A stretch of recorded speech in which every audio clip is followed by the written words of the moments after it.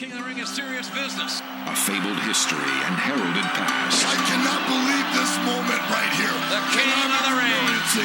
Kings become champions. You win the King of the Ring, you become an immediate player. And champions become legends. Austin 316 says I just whipped your ass. 8 men on the verge of superstardom. Only one will be crowned king. Boy, a lot of emotions running high here tonight.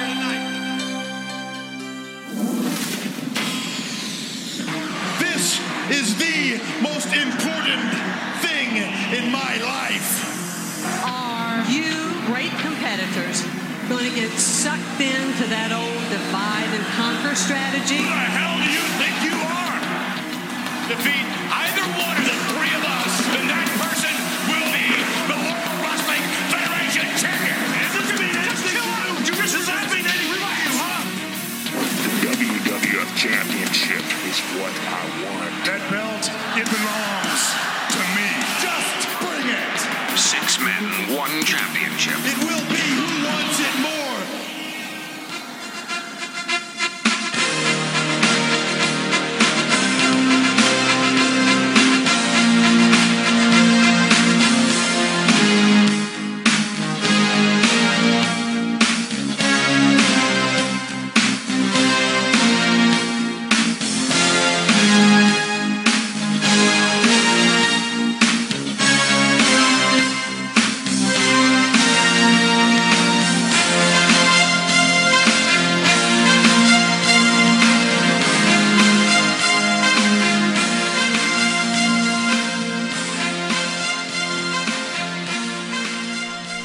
Hello, my name is Chris White, and welcome to the Wrestling 20 Years Ago podcast, where we are going back in the time machine to June of the year 2000 to bring you all your WWF coverage, including a full review of the King of the Ring pay-per-view. Joining me, we have Rory McNamara. Rory, great to have you back on. How we do? And great to be back, Chris. I'm doing fantastic. Good stuff. Rory, I have some news headlines for you. If I go through them, would you kindly take us through each story? I would be very happy to. Perfect. And the first headline I've got here is same WWF time, different WWF channel. Yes, as first revealed on these programs some months ago, the WWF are moving their flagship shows from the USA Network to Viacom-owned TNN. Raw on the new channel is scheduled to begin from the middle of September, with the deal running for 5 years. There is even the future possibility of WWF broadcasting on CBS. The dispute over this has been a long-running one, and this month ended up in court. USA had the right to match the huge offer made by Viacom, itself clocking in at a grand total of some $12 million, but did so only for the weekly fees for the programs, themselves a not insubstantial $500,000 per week, as they didn't match the entire package offered by Viacom, including live network specials, crossover opportunities on the UPN network, and, I quote, other perks. They didn't come up to snuff. Prior to the court case, WWF released a very WWF brief, and I quote as follows. To be blunt, USA Cable's argument is more honestly stated as a desire to save corporate face for letting the crown jewel of cable programming get away from it without ever having made a serious financial proposal to WWFE to keep it. There you go, the crown jewel of cable programming. Always working. Anyway, carrying on. Once the factual and legal wheat is separated from the chaff, the simple reality is that USA seeks to have this court do what it chose not to do, negotiate and form a contract with WWFE. It then dismissed USA's contribution as virtually nothing. In the courtroom itself, Vince McMahon, sans neck brace this time, made the questionable claim that USA were to blame for WCW beating him in the ratings at 83 weeks, plus the slightly more reasonable one that momentum was lost by preemptions for the US Open and, oh yes, the Westminster Dog Show. It was these preemptions, in addition to the much larger offer made by Viacom, that helped the judge rule in the favour of the broadcaster and the WWF.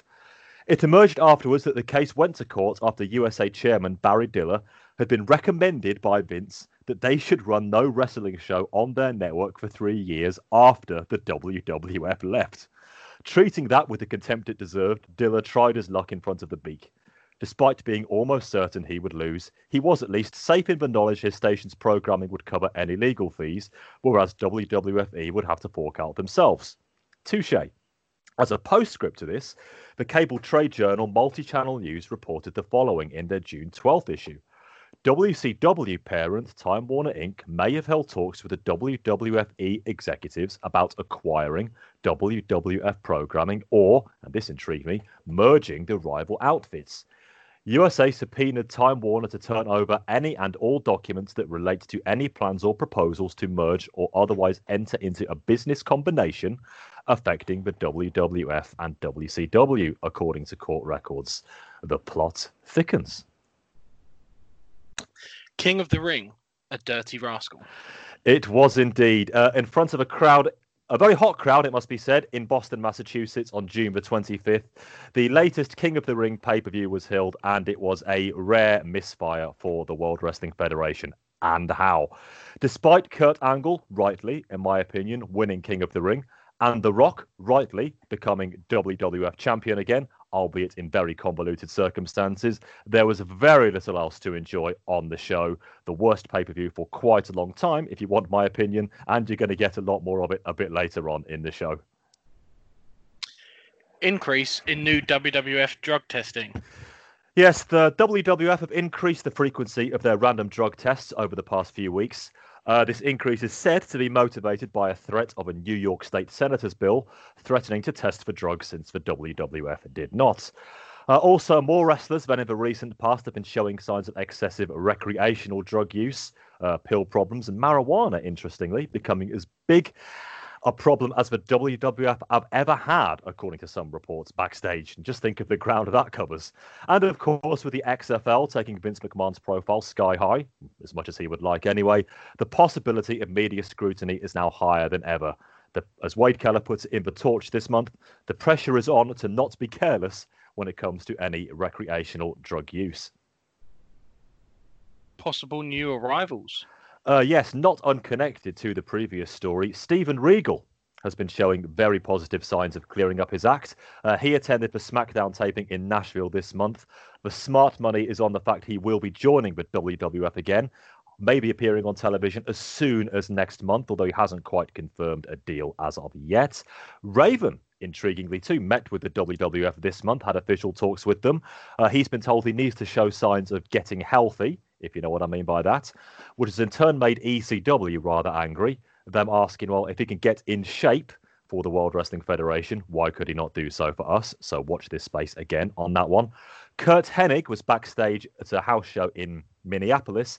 However, the Federation are still showing concerns about his injury proneness, plus the fact that his attitude over recent years might upset the reportedly very good atmosphere backstage. And one person who did return to our screens this month was Mick Foley in a commissioner role in the final week of TV, and we will discuss that later on as well. Pile driven out of town. Yes, this is an interesting one. After a near miss suffered by Triple H, who else, at the hands of The Undertaker in the last second of the Iron Man match at Judgment Day last month, and again, when the show went off the air from St. Louis, Missouri in Raw this month, a memo went out, an internal memo went out to all WWF employees stating that the pile driver, the tombstone, and all other variants of it have effectively been banned. With Steve Austin still on the sidelines from what happened to him at SummerSlam 97, it makes sense for the top wrestlers to develop finishes he can take, in particular, for whenever he does come back. Shane McMahon also suffered a very close call recently as well, apparently. Those of you with long memories, however, will recall that Kane delivered the tombstone in the main event at the King of the Ring, although it has been modified slightly that it's going to be done on a case-by-case basis, whether or not you can do the pile driver or the tombstone. I think it's going to be a case of who you are that permits you to do so. But the WWF finally showing real signs of taking care of their employees, not to be sniffed at, and not before time. Thank you very much, Rory, taking us through the news. Excellent job as always. Certainly, out of all the stuff you said there, one thing really got my attention. The potential very preliminary rumoured talks about this potential merging of the WWF and WCW. Like, what do you make of this? Like, is it just sort of like media talk? Like, surely that can't be in the pipeline, least of all from the Turner side of things? Like, what do we make of this? Well, it came up in the court records, and just in case a certain one of our number is listening to this show, far be it from me to argue with what is discussed within those four walls, but I could not find any other recourse or reference to this anywhere else, other than the rumours, and these have not been substantiated. I think this is just paper talk, really, that WCW themselves might be in line for a TNN slot within the next 3 years that would upset Vince McMahon. But I believe that's just tittle-tattle. There's no real corroboration to that. So other than that, this is just something for us to muse over. I think that I would love to know what these talks were, because apparently they were instigated by Time Warner themselves, judging by the wording of the statement. I think this is one to watch. Who knows? It might well have passed over by the time we're even recording this show. But it made it into multi-channel news. They're fairly reputable. It was discussed within the courtroom in Delaware. I just wonder, but surely not. So out of the rest of that, so courtroom aside, quite a big newsworthy month, like pay-per-view, King of the Ring we'll get into, but as you said, not the greatest show, and certainly well below the average for WWF in the year 2000. What do you make of the possible new arrivals to the roster? Anyone you'd like to see them bring in out of the rumoured names, or anyone you think they should definitely steer clear of? That's a promising lineup. Raven was the one that really caught my eye, unless he's coming back as Johnny Polo, and I don't think he will be, different times and all that. Then I'm not convinced that the WWF will get the Raven character, but I'm sure they bloody won't. WCW didn't, and they tried the Flock stuff, and they gave up pretty soon after that, and he pissed off back to ECW, where he has been doing okay for the last 9 months or so. But he's older than you might think, Raven. He's 36. And that one really surprised me. I'd have put him at a good 4 or 5 years younger than that, but there you are. He's probably cashed in a fair few bumps on his own bump clock. Probably aren't too many left to go until he hits the red zone. So a move to the WWF, if they are approaching him for talks, I can see why he would want to do it. But from a creative standpoint, I'm not so sure. Regal, I'm sure like most of us on this show, I'm a fully paid up fan. Again, if they just get it right and they just let the guy wrestle, no more real man's man, chopping wood and lumberjack shirts and all of that game. They've got the roster now with the people who can really adapt to him and, given the chance, work with him and give us a few more snowflakes on the stars. So if that happens, and it looks like it will be, and he has cleaned up his act, I'm very excited about that one. But I'm with the WWF on their supposed cold feet about Hennig. I think, as he proved in WCW in ring last couple of years, the ship has long since sailed there.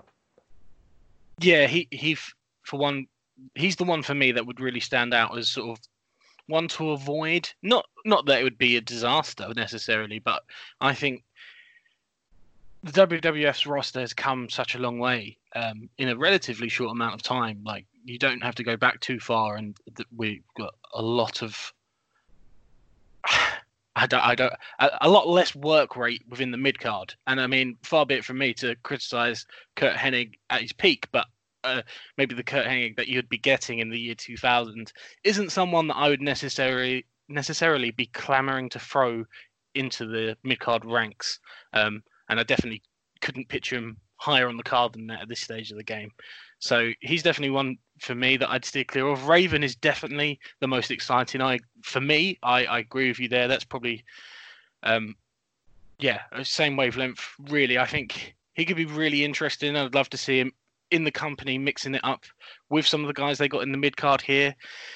I mean, King of the Ring was quite demoralizing for people who are fans of a lot of these talents, with the exception of Kurt Angle, of course.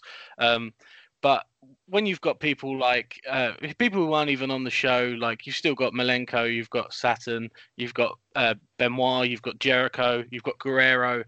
Get Raven in there as well. That's some serious talent in the middle of your show. That's some serious work rate in the middle of your pay-per-views. And maybe not considering his age, which I have to say has caught me off guard as well, but that's some serious potential on your roster as well. So that would be another big move in my mind. I'd like to touch on the pile drivers as well. Is it... I mean, we all know what happened to Stone Cold Steve Austin, and it's been a few years since then, and I don't know if when I look at some of the bumps that happen on the WWF's roster, on the WWF's programming, on their pay-per-views, on their weekly TV, I don't know that pile drivers are like top of the list for most reckless and dangerous things they do, which the vast majority of the time, thankfully, are relatively safe and easy to execute move that the majority of their very well trained and competent roster can pull off pretty much all of the time. I don't know if a part of this makes it feel more sort of PR stunty than actual improvement. When you're still going to have stuff like Tori taking the table bump and the bump that Shane took in the main event of King of the Ring, with a choke slam through the announce table to the outside. I might be a bit harsh here. Is this a case of me just sort of downplaying a genuinely good move from the WWF with the performer's well-being at the heart of it, or am I right to be slightly more cynical? You're never wrong to be cynical as far as the WWF are concerned, Chris. I think we need to praise them when they deserve it, and it is a good move. But I do think also that it is a bit after the horse has bolted. I mean, Austin's injury at the hands of an errant pile driver was almost 3 years ago. And in many ways, we've come a long, long, long way since that, for better and for worse. Banning the pile driver now, and even then, only unofficially, like I say, it's on a case-by-case basis. Publicity stunt is probably a fair description. It's understandable that we're probably arching our eyebrows when we're talking about this. I don't want to damn them for doing what on paper is a laudable thing, because that is what it is. It is at least taking into some account the safety of their performers. But when you're still getting what we get on our shows on a daily basis, every Raw, every SmackDown, every pay-per-view, every house show, if you read some of the reports, then it's not going to have a great deal of impact, pun intended. So, before we get to the King of the Ring pay-per-view, we've got the world of WWF television to traverse for the month. Initially, I know we see a hell of a lot more of him throughout the month, but before we get into June for The Undertaker, I'd like to give you a chance to sort of tell us what you made of The Undertaker's return last month at Judgment Day, his new look, his new music, his new entrance, the whole character. What were your initial thoughts on Undertaker, and how did that sort of develop throughout the month as we got to see more of him? On these programs, The Undertaker has been a complete perma-presence, understandably, since we started doing this nearly 7 years ago now. And you could pick any WWF show where he was an active member of the roster, i.e. anything other than the first half of 94, and you will get one of our contributors making the suggestion that it's time for the Undertaker character to change. There have been alterations, some rather grand scale ones. Satanist Undertaker, we could all do with less embalmings. That famous discussion at Survivor Series 98 show, for example, a legendary one there from Mr. Welling. And now they've really gone the whole hog with it, again, pun intended, I'm full of it today, by having him be a character who I rather would suggest and postulate is not a million miles away from the real Mark Calloway. I have no doubt he is the person who regularly rides around on bikes carrying bags of chewing tobacco around with him and snorting to anybody who'll listen and anybody who won't listen about how much money he makes. That's that. For such a supernatural character for whom it's taken a lot of swallowing to suspend disbelief for, this is as real as it gets. With that, you're going to have to endure everything else that comes with it. In his promo with Vince on SmackDown at the end of May, when he talked about signing up to a fat contract, I didn't know at the time he was going to take that quite so literally. He hasn't been punishing himself over the last 9 months in the gym, I think it's very fair to say. I do wonder if the Tombstone semi-ban might have something to do with the fact that he is not an especially safe worker at the moment. He has not been bringing it in the ring. He's had his opportunities to do so, but he's been taking it very easy in there. Because so much of the WWF fan base these days, because let's face it, their fan base is now national across the country, if not international. A lot of people see a lot of themselves in this iteration of The Undertaker, and I get it, and he's still as over as he ever was. His music probably helps there, but he's still getting the cheers. When I see him meandering around the ring and killing off Edge and Christian, then demolishing their corpse on the final Raw and SmackDown of the month, I find it hard to get too excited by it. Yeah, I think that's an entirely fair assessment. I mean, the biggest changes maybe, like, there needed to be more, I think, and certainly you're right to comment on his gym work rate in his absence, which I think is very notable. As you're right, so you're right to point that out. I think I was initially intrigued, and then throughout the month, the more we see from him, and the more we hear from him, and the more we see him wrestle, the more I'm just a bit meh about the whole thing. Which is a shame, because I think I ended last month's show in quite a positive place with The Undertaker, and we hadn't seen too much of him last month. It was mainly the pay-per-view and then a couple of TVs afterwards, but I thought it was a character that was more befitting of WWF in the year 2000 than anything we'd seen from him basically since the beginning of this project. That character, they made it darker, they changed it up, as you said, Satanist, and everything we've seen from The Undertaker in recent years. I don't know how much that really works in the current climate within professional wrestling. So I think to become relevant and stay as popular and high up the card as The Undertaker has permanently been, he did need to change. But I don't think they've capitalized on it. And I don't think they've made the most of it. And I do think when you look at it, the blame has to probably almost entirely fall to him. He's been thrust into the main event. Obviously, it's been a bit of a mess, and we'll get into that, the main event scene. But on the mic and in the ring, I think I've kind of always anticipated to see more of this Undertaker. And then, as I say, every time I see more of this Undertaker, the enthusiasm wavers, which isn't promising when he's only been back a couple of weeks. But there's a lot of TV, and to get through, there's a lot of WWF programming. We've got pay-per-view every month, and I'm not willing to write it off yet, but it's certainly not been a promising first month back.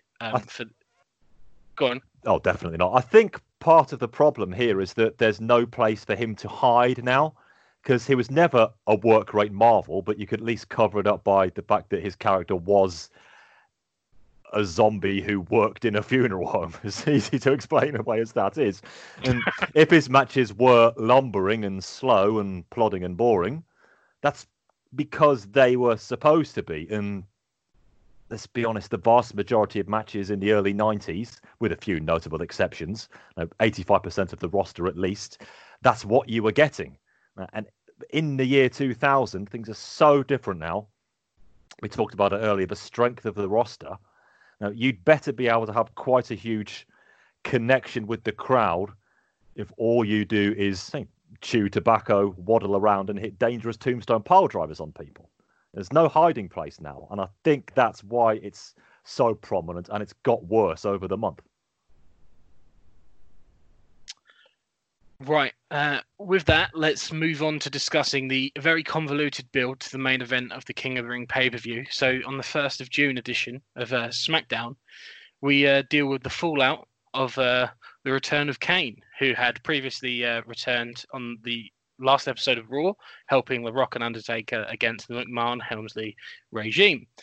He held up and stole the WWF title to close that episode of Raw and appeared on SmackDown holding the championship, telling Hunter that if he wanted it back, he'd have to come and take it. Hunter offered Kane a match against him, and if Kane can beat him, he'll be number one contender for the title, and Kane accepted.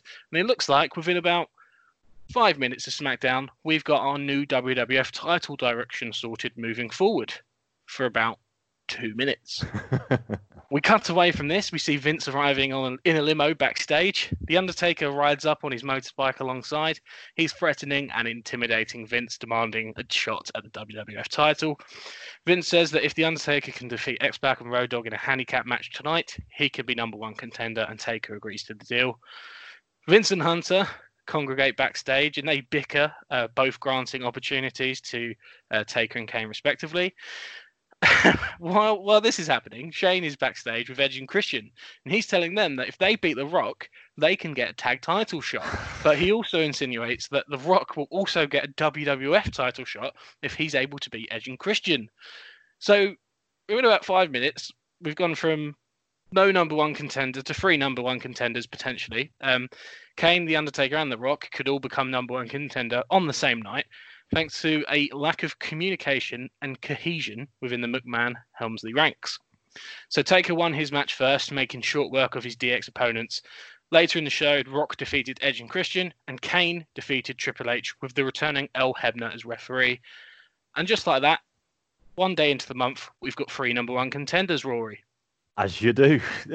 I mean, there's no one in the McMahon-Helmsley regime, what do you want to call it, the faction or the faction, as it's been brilliantly known, towards the end of the month. Do they not talk to each other? Do they not watch their own television program? Do they not watch the monitors that they have backstage in every dressing room up and down the country that we know they have because we see them watching them every Raw, SmackDown and pay-per-view up and down the country? Now, it gets a lot worse before it doesn't get better during this month. It starts bad and it gets worse, but very, very silly, and just I could not swallow the fact that they would not communicate with each other. Now, Vince McMahon is Manipulator 1.0. That's him. That's his character. And the two are merged together in the eyes of viewers with good reason. There's no way that he would be this lackadaisical about it and let everybody put on the table that there could be 3 separate number one contenders matches. No, I just can't buy it. I just miss the days where somebody was named as the number one contender the day after the pay-per-view for the next pay-per-view, and we just had done with it. And I mean, I'm not Kane's biggest fan, but I have championed his cause a number of times on this program in relation you certainly have. In relation to that. Basically, my entire argument is that he's better than the Big Show, which I don't think many people are going to argue against me. I'll give you that. But I mean, it looked like to me, watching this episode of SmackDown initially, okay, so we're going to do Hunter versus Kane, and we're also going to do The Undertaker versus Rock, because obviously there could be a bit of bad blood there, judging, although it was unintentional, The Undertaker did cost The Rock the title at the end of Judgment Day, so that's where we're going for King of the Ring. I can get on board with that. Like, that's more than enough to keep me going for the next couple of weeks of TV through to the pay-per-view, and they threw it away within minutes. I know it's a very much a pro wrestling cliche, or should I say sports entertainment cliche at this stage, but if Vince McMahon would just turn up on time for his own goddamn show, then he would have seen the promo with Hunter and Kane. But he turns up in his limo, good 20 minutes into SmackDown, gets blindsided by The Undertaker, and that's that. Like, it's just, I don't know what Shane was doing, what authority he thought he had to just say, oh, Rock, if you beat Edge and Christian, then you can get a title shot too. Like, where did that come from?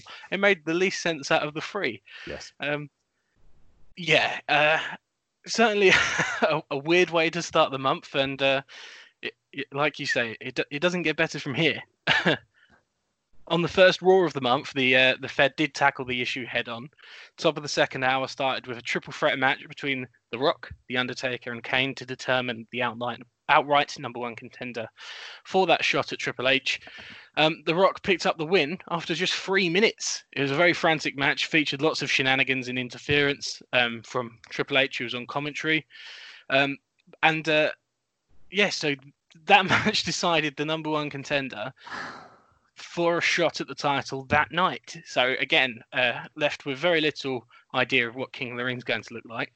And in the main event of that episode of Raw, Triple H pinned The Rock to retain his title following a whole lot of interference on both sides. And the finish saw that The Undertaker lay The Rock out with a chokeslam after Rock had accidentally hit The Undertaker in the back with a chair. So again, I thought finishing the first Raw of the month, we could potentially head into that program too of Kane and Hunter, and then you've also got The Rock and Undertaker as the sort of co-main. But that wasn't to be. There was a big update during the direction of the main event scene the following week on Raw. During the opening promo segment between The Rock, Kane and Undertaker, Linda McMahon interrupted. She berated the trio for falling for divide and conquer tactics of her husband and Triple H, and she announced the main event for King of the Ring. It would be The Rock, Undertaker, and Kane versus Triple H, Vince, and Shane. On the 15th of June, SmackDown, the stipulation was added that whoever picked up the win for the babyface team would become number one contender for the title. If the McMahon Helmsley team get the win, the number one contender would be the winner of the King of the Ring tournament. I like that. That's nice. We've got something at stake for both sides. But Vince, in his infinite wisdom, changed the following week on Raw, much to the chagrin of Hunter.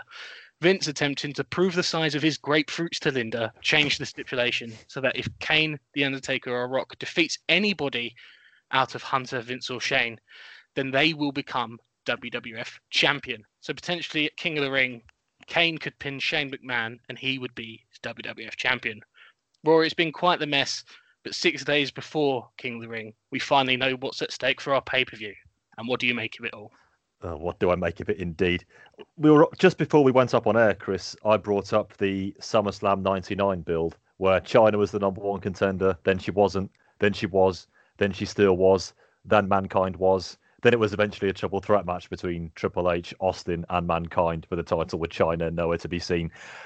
I almost missed that after the nonsense, just the week by week incremental pain I was feeling that they were just so obviously trying to stretch this out. And yes, of course, they've got 4 hours of TV to fill every week, 5 if you count Heat. I understand that. You can't just fill your shows with squash matches anymore and promos. Of course you can't. You've got to advance things the best you can. I get that, but I just hated the way they went there. And just look what we've had. Look what it's left in its wake. The eventual triple threat match where anybody can pin anyone on the heel team and win the title. That's just, well, I'll talk about that more at King of the Ring, but Cliff's Notes version, fucking ludicrous. But look what we've had in the last couple of weeks. We've had a 3-minute 41 triple threat match between the Rock, Kane, and The Undertaker. Whatever you think of them, 3:41, even on TV, a triple threat match between those, that is utterly absurd. Of course, Kane was the one who was pinned, but of course he was. You have Triple H versus The Rock, part 4,619 on TV. Their match was okay, as it bloody well should be, given the previous 4,618 times they've wrestled. It was stacked full of interference, all right. But then you have the stuff with Undertaker and Rock at the end.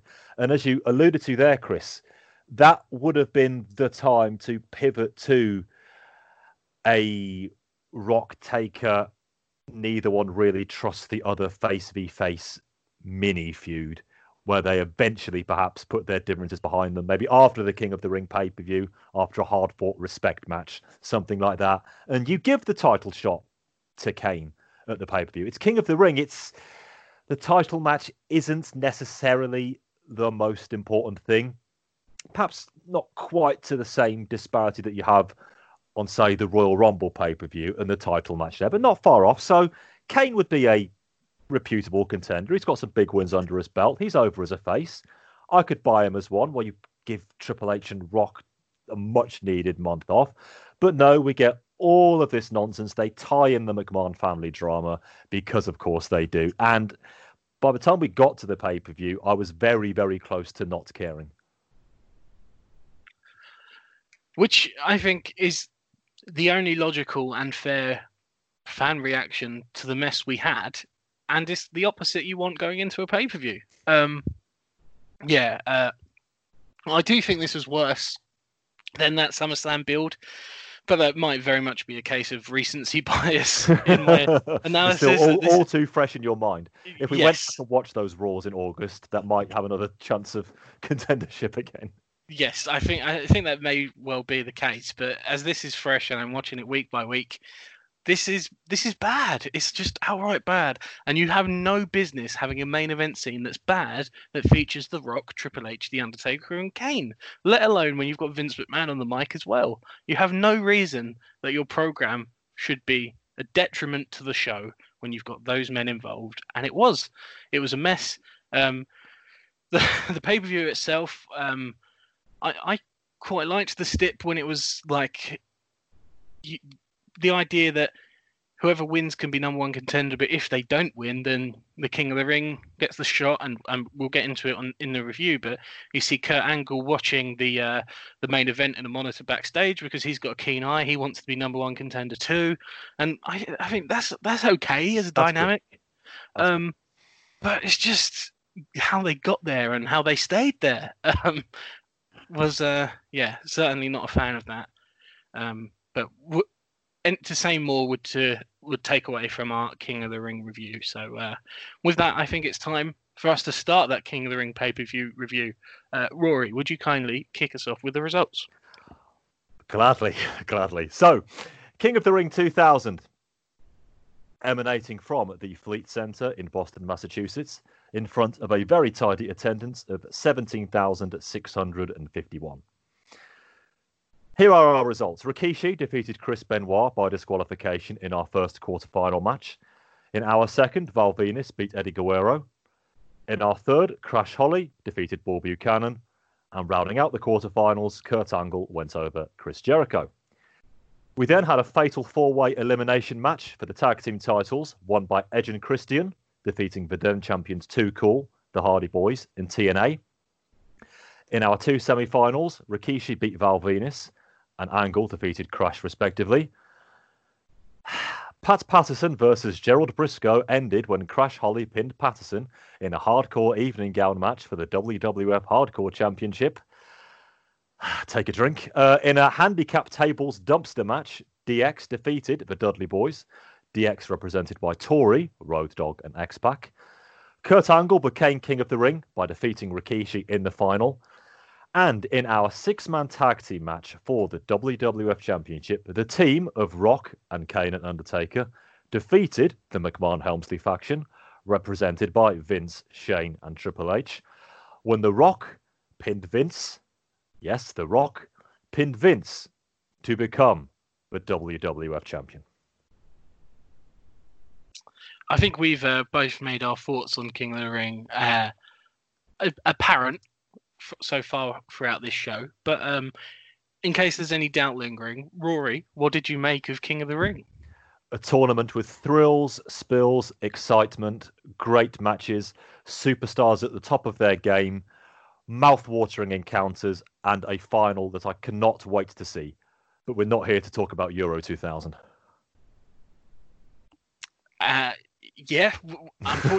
Unfortunately we are not. I think this was the worst pay-per-view of the year. Mm-hmm.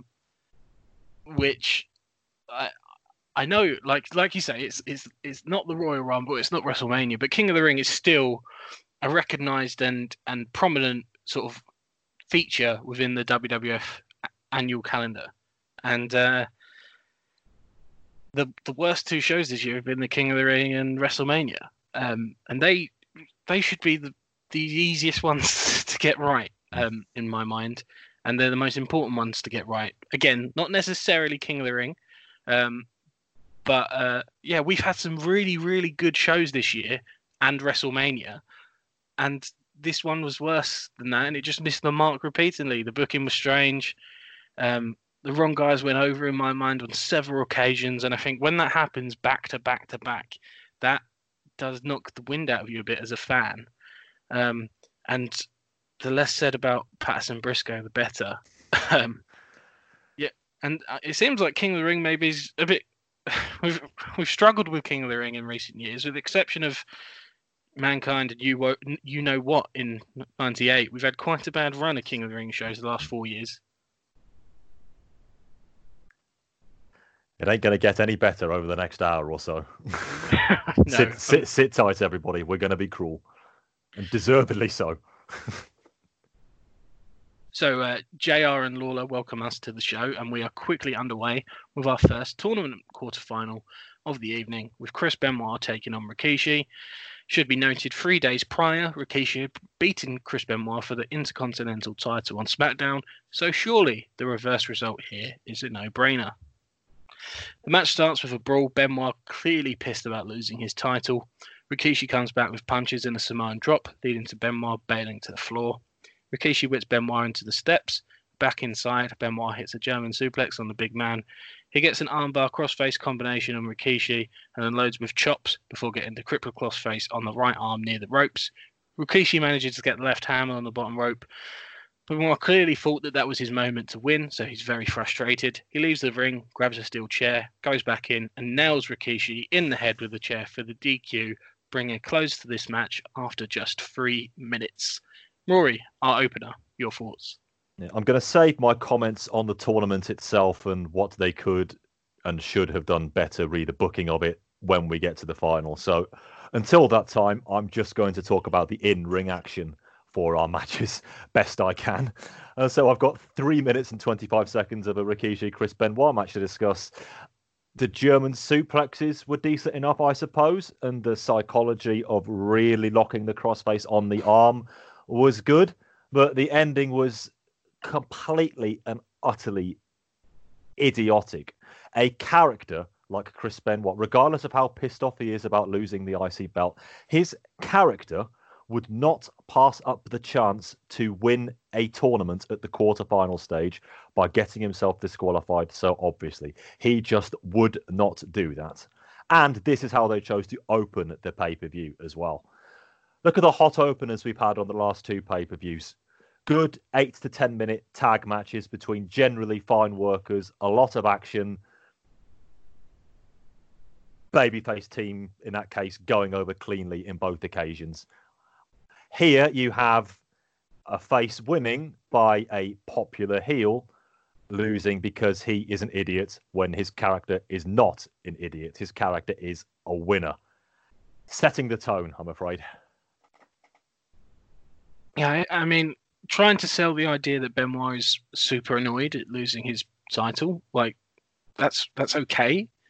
But this was just weak. And I get the idea that maybe they want to keep Benoit away from a clean loss, but like, also, if that's your plan, 1, there's better ways to do it, and 2, Rikishi beat him 3 days ago. Like, how short are our memories meant to be as fans?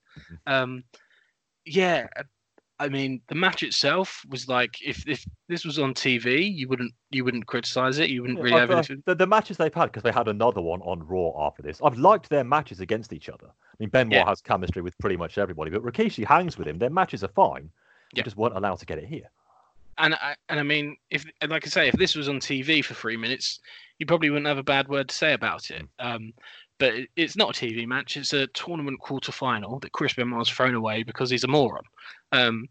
And yeah, character-wise, that's weak. Storyline-wise, that's weak.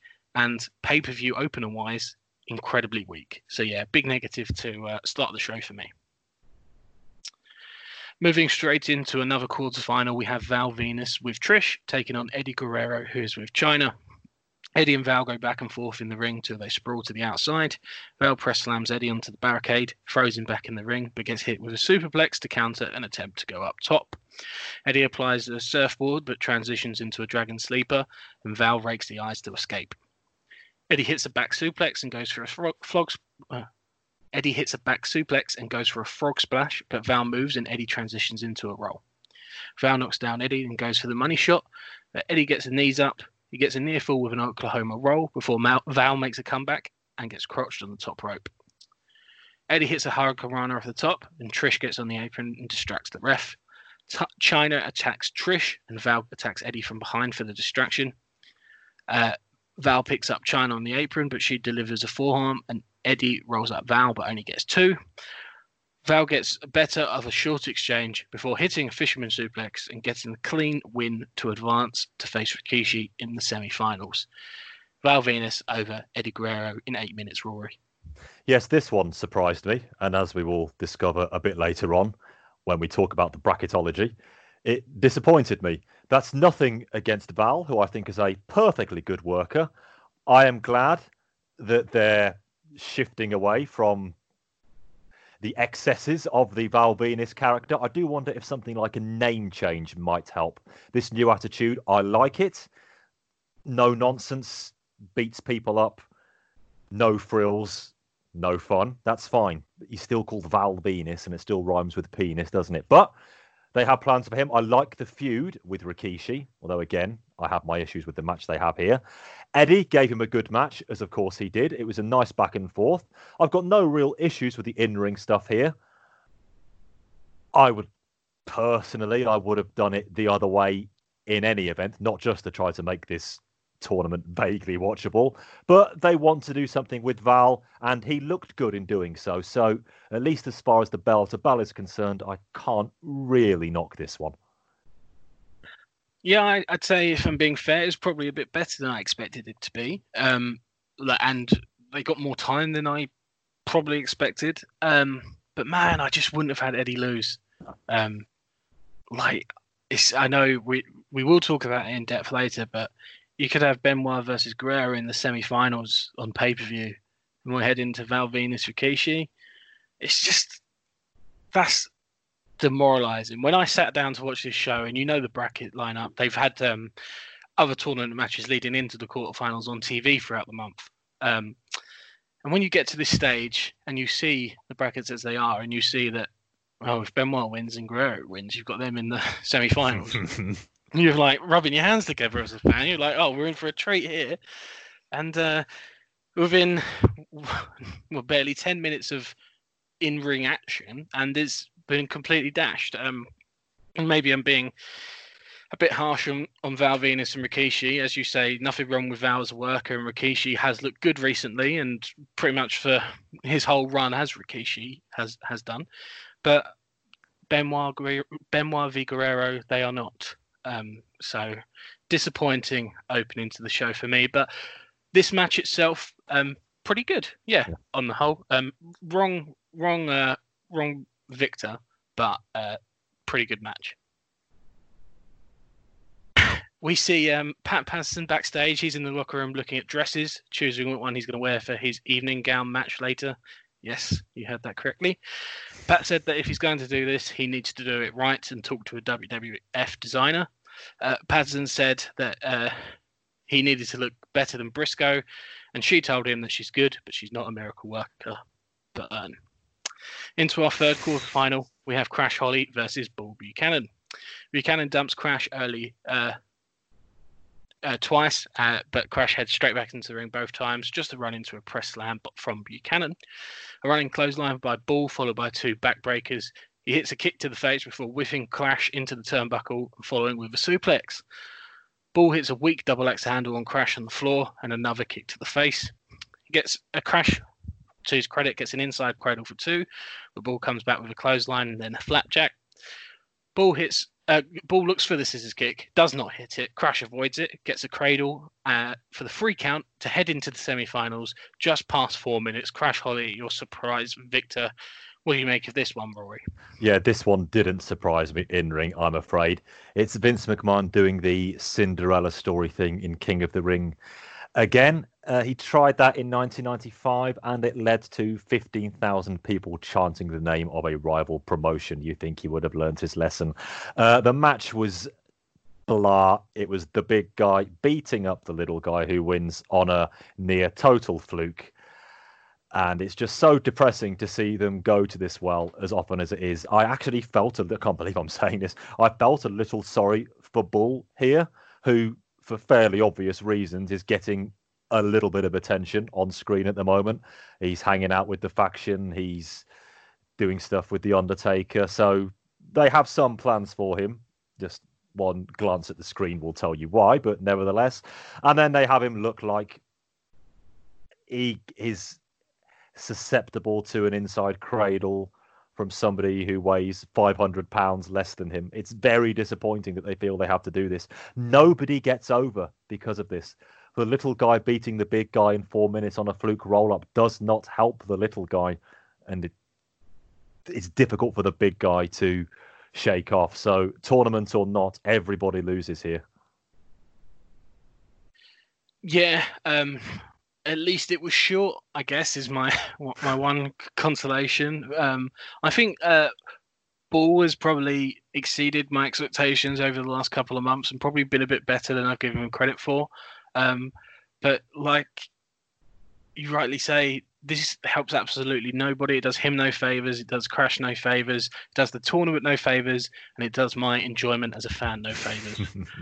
So the match wasn't horrible, but again, we're 3 for 3 on me question and finishes. And that's not a positive start to your pay-per-view. And that's not a positive start to the main bulk of your King of the Ring tournament on pay-per-view either. So before our next match, we see Linda and Vince together backstage. Vince recaps all the things that Linda has done in the last few months against him, including him saying, "You brought back Dave Hebner." Obviously, he means Earl. Vince said nobody should ever question his intestinal fortitude. Easy for you to say, Vince. He promises that there's no interference in the main event, but in the end, his team will be victorious. Next up, we have our last quarterfinal of the tournament. Kurt Angle taking on Chris Jericho. Part of me just despairs that we couldn't have sorted out the brackets to have these two defeating Crash and Ball, respectively, before facing off in the semi-finals. But here we are, and the winner faces Crash Holly. Angle cuts a pre-match promo which sees him run down local sports teams. He even tries out an awful Boston accent. I say awful, it's better than I could do, and I'm not going to try. Jericho calls him Kirk Angel and a 30-year-old virgin. And those words set up, believe it or not, quite an intense match. Angle goes right after Jericho, and after some early strikes, hits a belly-to-belly. Jericho comes back with a flying forearm and a bunch of chops. Jericho gets backdrop but lands on the apron and sneaks in a missile dropkick. Lionsault gets him too, and Angle gets his foot on the rope. Jericho hits a springboard dropkick and they brawl on the outside. Angle whips Jericho into the steps to take over and begins dominating the match. Eventually, though, Jericho comes back. He hits a backbreaker which gets 2 but misses a dropkick. Angle catapults him into the buckle for another 2 count. Angle blocks a charge, takes too long on top and gets hit with a Hurricane Rana. The spinning wheel kick gets 2 and the crowd starts to buy the near falls. Kurt cuts off the Bulldog with a clothesline and Jericho slips out the Angle slam attempt and counters with the walls of Jericho. Stephanie McMahon Helmsley runs down. She distracts the referee so he can't see Angle tapping out. Jericho gets shoved into the ref. Steph tries a belt shot but accidentally nails Angle with the title. Jericho then grabs Steph and kisses her. Angle recovers while this is happening, takes advantage of Jericho being distracted. He hits the Olympic slam, picks up the win just as we're approaching the 10-minute mark.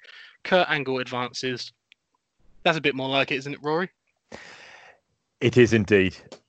Certainly much more like anything than my attempt at a Boston accent would be. See? Okay, yeah. At least I went there. At least I tried and very much failed. Cheers. Okay, this is what we needed and at just the right time. Kurt Angle, Chris Jericho, and the ultimate sigh of relief when I saw these two come down the aisle. And why not open with this? The bracket suggested. Anyway, and they want to have it in the semi-final, but we hold off on that one. Yeah, this was very good indeed. Not top class. They made a few mistakes in there. The big boots spot was a bit ugly. Some of the transitions were a little on the sloppy side. And right at the end, Stephanie supposedly hit Angle with the belt. She missed by many a mile, as Richie Beno would say. Otherwise, this was a breath of fresh air. Quality action between two quality opponents. And just a hint of what we could and should have got throughout the bulk of this tournament. It's the one time this month where I don't mind Jericho losing. There are other occasions this month that had me fuming. Another pinfall loss to Triple H. 2-minute loss to Bull Buchanan after Stephanie throws water in his face are the examples I'm thinking of. Here, him losing was the right result. Angle winning by shenanigans at the time, I was okay with. But when we break it down a bit later, I'll have to probably put that one in the debit column. But only 950, but it was a glorious 950 while it lasted. Whilst, of course, they are capable of much, much better. On a show like this, you take what you can. Beggars cannot be choosers. Yeah, if I say best match of the night so far, you and the listeners will know that is far from praise compared to what we've seen throughout the evening. It probably barely scratched 3 stars. And I know these two can much greater heights than that. But for now, lay those stars on me. Yes, yeah, as you say, we'll take what we can get at this stage. I thought it was fine, and I probably enjoyed it more than it warranted based on comparisons to what had been served up so far. Finish was a bit cheap, but I mean, it did try and protect Jericho a bit more, I guess, even though he looked like a bit of an idiot because Stephanie kind of she hits Kurt and then he's still the one that wins. I say hits Kurt, you're right to point out that she very much did not. But yeah, in storyline, it did make Jericho look like a bit of an idiot. But as you say, protecting Jericho doesn't seem to be one of the WWF's priorities, shall we say? I think that's putting it kindly. So the cheap ending wasn't too egregious in my book. Best match of the tournament tonight so far, but definitely should have been in the semi-finals. But maybe I'd have been complaining if the semi-final had that finish. So who knows? That's fair too. So we have a shot of the WWF New York with a restaurant full of fans watching King of the Ring. Mick Foley's there. He's along with Ivory behind the bar as a bartender. Foley says that he has a business meeting in Connecticut tomorrow and tells us that his pick for the King of the Ring winner is Kurt Angle. Next up, we have a 4-way elimination match for the WWF Tag Team titles with Too Cool defending against Edge and Christian, Test and Albert, and the Hardy Boys. So the rules had 2 men in the ring as normal tag stipulations and the other 6 on the apron all waiting for the tag. Albert starts with Jeff, gets the advantage quickly with a back body drop, but Jeff lands on his feet avoiding a press slam. Matt tags in, the Hardys hit a double elbow for 2. Trish grabs Matt's foot while he's running the ropes and Albert takes advantage to deck him with a clothesline. Test tags in, hits a slam on Matt followed by a boot to the face. Trish jumps on the apron distracting Matt. Lita gets involved, knocking her down with a clothesline. Test grabs Lita. She slaps him and Matt hits a twist of fate on Test for 2. Albert breaks up the pin. Matt saves Lita from an attack from Albert. Test hits a power slam on Matt, but Jeff comes off the top with a swanton bomb on Test and Matt gets the cover. Jeff blocks Albert from breaking it up and T and A are eliminated. Scotty's in. He hits a flapjack on Jeff. He celebrates with a moonwalk and Christian tags himself in. Matt hits a leg drop off the middle rope on Christian for 2. The Hardys hit a double team suplex on Edge. And Christian gets a cheap attack on Jeff and sends him into the barricade. So Edge takes over with a chinlock on Jeff. Running clothesline to Edge and Matt knocks Christian out of the ring. The referee is distracted by that, so Lita takes advantage. Hits the Hurricane Rana off the top on Edge, which gets 2. Matt hits a twist of fate on Christian, and Edge pulls Matt out of the ring to prevent the cover. Edge crotches Jeff on top before Matt looks for a twist of fate on Edge, but Christian makes the save. He hits the Unprettier on Matt for the 3 count around the 8-minute mark, and the Hardy Boys have been eliminated, so we're down to the current champions versus the former champions here in just a straight regular tag match. Grandmaster Sexy hits Edge with a missile dropkick, prompting Ross to wonder what his parents think about his dancing. Lawler says, so why don't you ask them sometime? Scotty takes a cheap shot and plays Babyface in peril for a while. Christian does a goofy dance to mock the too cool dance during the heat. Eventually, a clothesline out of the corner by Scotty knocks Christian down, and the crowd are fired up as he gets the hot tag to Sexy. He cleans house. Edge accidentally headbutts Christian in the groin. Sexy hits a powerbomb on Edge, which gets 2, as Christian makes the save. We get a double team flapjack by Edge and Christian. They mock the worm, but Scotty goes in and bulldogs both guys before doing the real worm chop on Edge. Scotty holds Edge into position while Sexy hits a top rope leg drop. Sexy covers, but the referee made Scotty leave the ring, so he's distracted. Christian hits Sexy in the back of the head with a tag title belt, and Edge rolls over for the cover.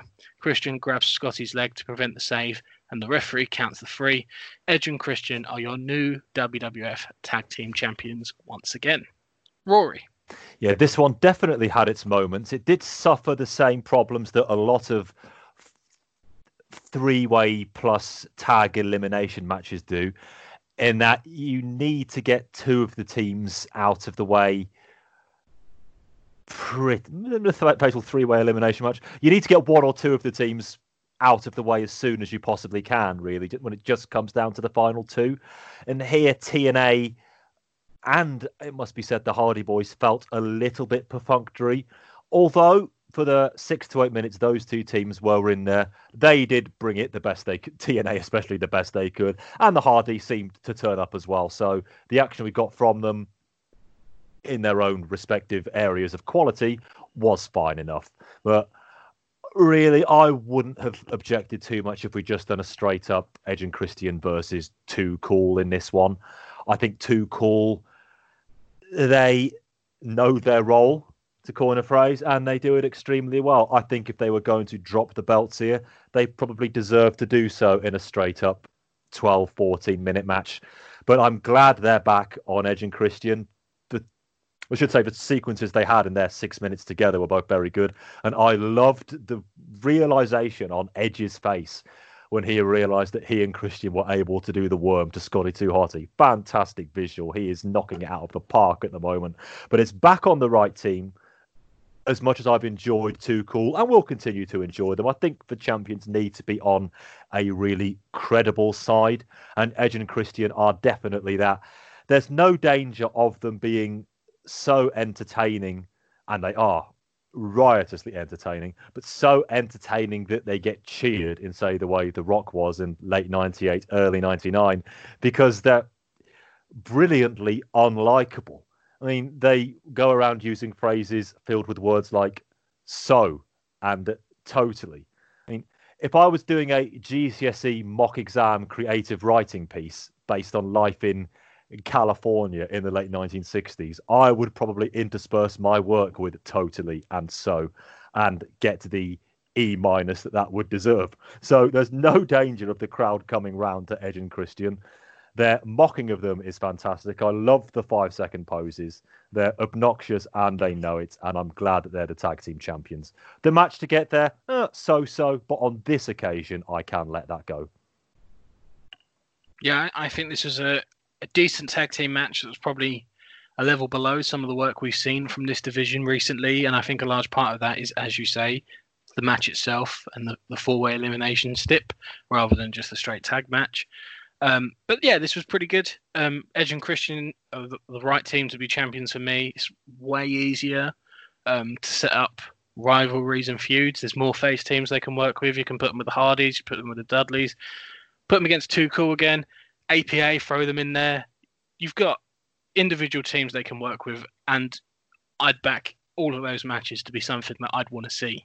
Yeah, Edge and Christian are fantastic. They've been doing great work lately. I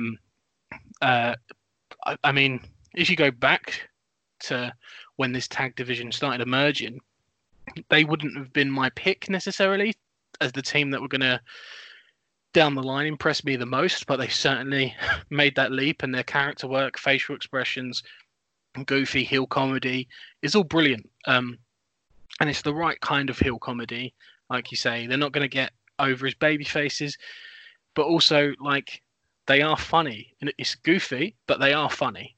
It's not necessarily exclusively bad pro wrestling comedy. That's to come, don't worry. Yeah, the likes of which we will very much get into a little bit later. So next up, we have our first King of the Ring semi-final. We have Rikishi taking on Val Venis. So it should be noted again, the two men had been feuding for a few weeks leading into this. So there was a bit of bad blood between the two and a little bit more at stake than just the semi-finals of the tournament. So Rikishi hits a standing sidekick that sends Val out of the ring before whipping him into the steel steps. But back in the ring, Rikishi hits a leg drop. He hits a running butt splash against the turnbuckle, and Venus comes back with an armbar takedown. Val drives the right arm of Rikishi into the ring post. Rikishi connects with some punches, and Val drops him with a DDT. Val goes up top, he jumps off, and Rikishi's back on his feet and hits a belly-to-belly side suplex for the pinfall win after just 3 minutes. A comfortable win for Rikishi here. Post-match, Trish jumps on Rikishi's back. He slams her down. He pulls her near the ropes and sets up for a splash in the corner. Val makes the save with a low blow. He brings the steel steps into the ring and hits Rikishi in the right shoulder with them. He pins Rikishi's arm on the steps and hits them with a chair while the arm is pinned against the steps.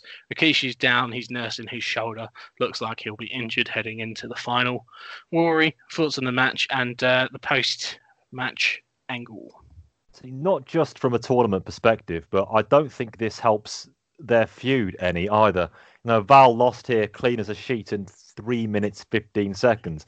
And yes, he can try to get his heat back by smashing Rikishi's arm up as much as he likes. And yes, that will of course play into the final. But these two have a pretty hot feud going. Their exchanges on TV have been good. I like Rikishi diving onto him from the stage. I've liked Val putting him through a table. It's a hot mid-card feud. And I think they could have a pretty decent pay-per-view match in them. Don't dilute that by having them go 3 minutes as part of a tournament match where they don't need to really face each other anyway. You can still have Val come out after some other match and beat up Rikishi and injure his arm if you want to do that. The record books will show that he was defeated by the man he's feuding with in 3 minutes in a nominally important match. Again, it just, in the big picture, that doesn't help anybody.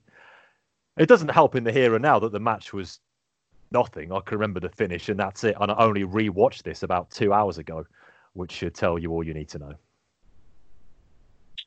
Yeah, short match, not much to it really. All about the post-match, just getting Rikishi's arm injured before the final. And all it really achieved was providing Rikishi with the out for that final. But, like you say, that's not all it achieved, because it also is a massive detriment to Val Venus and the feud that these two guys are having. It's like if you saw this match in isolation as just a tournament match and you just tuned in for the pay-per-view, it is what it is. But when you watch TV, you know that these two have been feuding and they will be feuding coming out of it. I think just a bit of a waste of time and definitely a detriment to the pay-per-view, because I can think of a couple of guys I'd rather have seen in this spot, and a detriment to the storylines preceding and following the show. So, inoffensive match, but when given its full context, definitely a negative in my book. We're straight into our other semi-final with Kurt Angle taking on Crash Holly. They do some early mat wrestling. Crash hits a power slam, and Lawler tells us it would be a huge upset if Crash was to pick up the win here. Angle hits that overhead suplex and sends Crash across the ring. Angle hits a clothesline against a turnbuckle, followed by a suplex. They exchange punches in the corner. Crash comes out atop after a back elbow, and he hits a back body drop. Crash whips Angle into the turnbuckle and follows with a clothesline. He goes up top, hits a missile drop kick for 2. Crash charges, but Angle gives him a stun gun into the top rope for an Olympic slam, followed by the pinfall win just before the 4-minute mark. 3:58, Kurt Angle proceeds to the final. Rory. It's just nothing, is it? It's just nothing. As Scott Keith would say over at Inside Pulse, who did it help? And the answer is nobody. I'm sure you're all champing at the bit to hear me break down this tournament properly, and I will do so in about 15 minutes' time. But for now, Kurt Angle defeated Crash Holly in the semi-final of the King of the Ring with the Angle Slam. The most television of pay-per-view matches you're ever going to get. There's no angle here. There's no there's no anything. There's no spot. There's no storyline that gets enhanced. It's purely that Angle proceeds to the finals. But this is the sort of match Angle was having on TV or pay-per-view, say Survivor Series Armageddon, when he first joined. Yes. You know, he might as well be in there here. Well, I don't know, Sean Stasiak or Steve Blackman or somebody. And I thought we'd moved on from that now. He's come so much further than that as well. Just massively disappointing. And we're both holding off. But it's coming, everybody. It didn't have to be this way, is all I will say for now. So we see a few highlights from the WWF Live event that took place at Madison Square Garden from the previous night. Donald Trump is shown at ringside. Lawler interviews him. He says he's friends with Vince McMahon and the WWF are doing an amazing job. He says his favorite superstar is The Rock. And Lawler says Trump shouldn't run for president. He should run for King of New York instead. Just felt the need to bring that one up. Not sure why. Then we have... You never know who's listening. Okay, just say that. Can we go back to Donald Trump? Because next up we have a video package for Patterson versus Briscoe, and we head into our hardcore evening gown match between those two.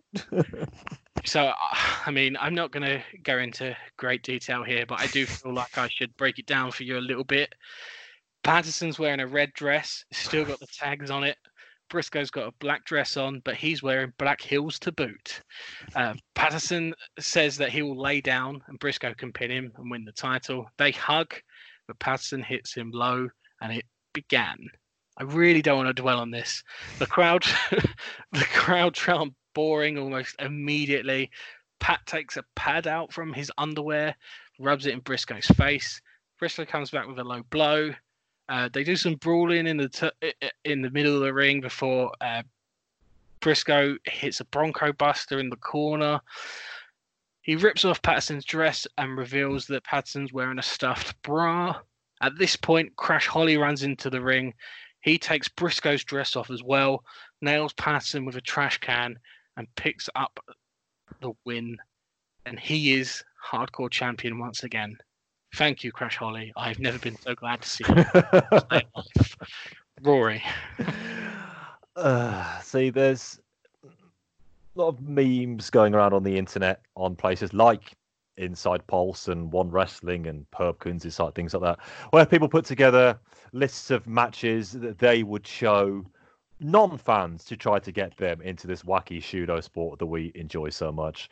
Over the next weeks and months, I'm intrigued to see how many said lists this one ends up appearing in. I'm going to wager probably not using up too many kilobytes worth of memory to do so.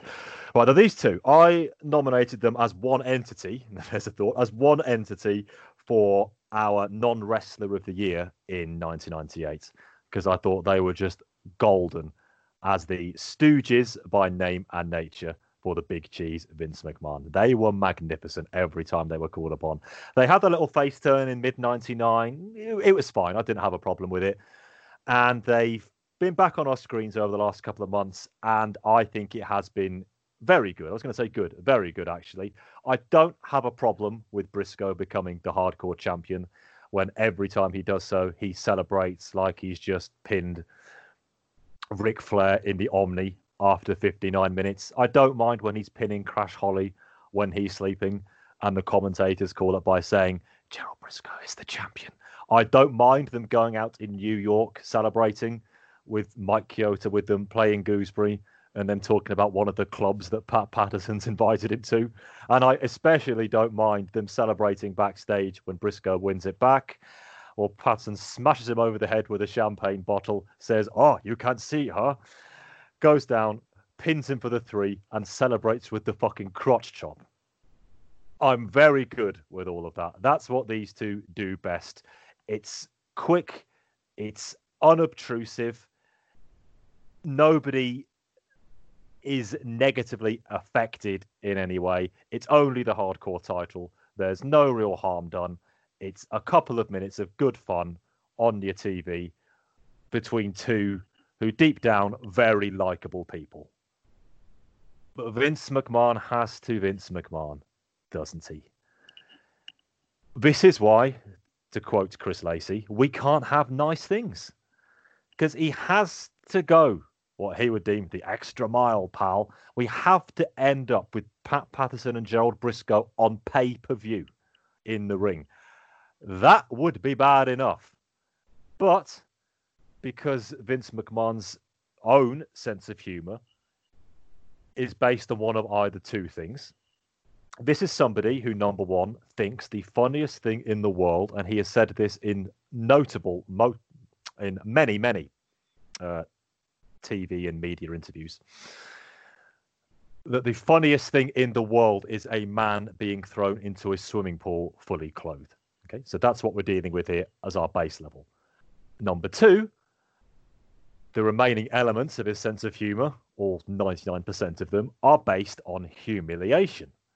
So what better way to humiliate two people very loyal to him on and off screen for many years who don't deserve this, because one of them is shock horror gay, having them remove evening gowns from each other in 3 minutes in front of one of your most loyal and most knowledgeable crowds.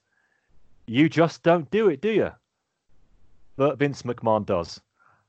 And the action, much like you, Chris, I'm not even going to dignify with a description. I do hope that when the time comes to vote in 6 months, that this one doesn't make it into the reckoning for worst match. I would understand entirely if it did, but I think that would be grossly unfair on both Patterson and Briscoe, who have done everything they've asked of them on screen, given it when they can a bit of their own natural personalities as well. We've had fun doing so, but this is where I think it has to end, and what a way for it to end, where somebody just had to do what that somebody does, and it's a great shame. Yeah, I really don't want to talk about the match too much more, but what I will say is that probably the most egregious part of it, as I was watching it unfold, is that I could just picture Vince laughing his head off backstage watching this, and it wasn't remotely funny. There wasn't a single person in that arena who found this funny, but Vince, you just know backstage he would have just thought this was one of the funniest things he has ever seen, and that's what matters to him. It entertains Vince McMahon, so that's all that matters. I felt so bad for both of these guys.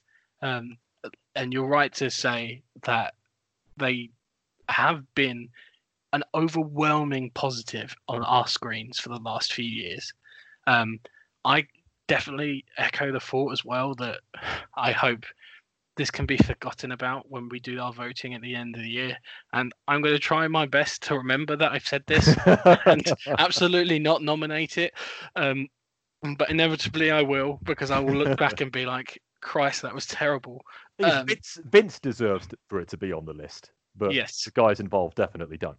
Because you book a hardcore evening gown match between these two men, this is what you get. This isn't a case of you've booked a match and the guys have gone out there and had a stinker. This is exactly what you've booked. You've booked this, you wanted this, and they've done it. They've not done anything wrong here. And I feel like worst match, your listeners will probably hear this rant in December as well, but the worst match should probably be a match that had no right to be as bad as it is. But this match had every right to be this bad, and it was. So that's the distinction that morally I will try and draw come the end of the year. But yeah, this was a really tough watch. If you're going to watch the pay-per-view, just do yourself a favor and skip it. Like, it's not worth your time. You're not going to get anything out of it. Yeah, Vince McMahon's going to Vince McMahon. Moving swiftly on, I should say, we see the Dudley Boys backstage for a promo. Bubba has written Tori on a table, and they're going to bring it to the ring with them. So next up, it is that handicap tables dumpster match.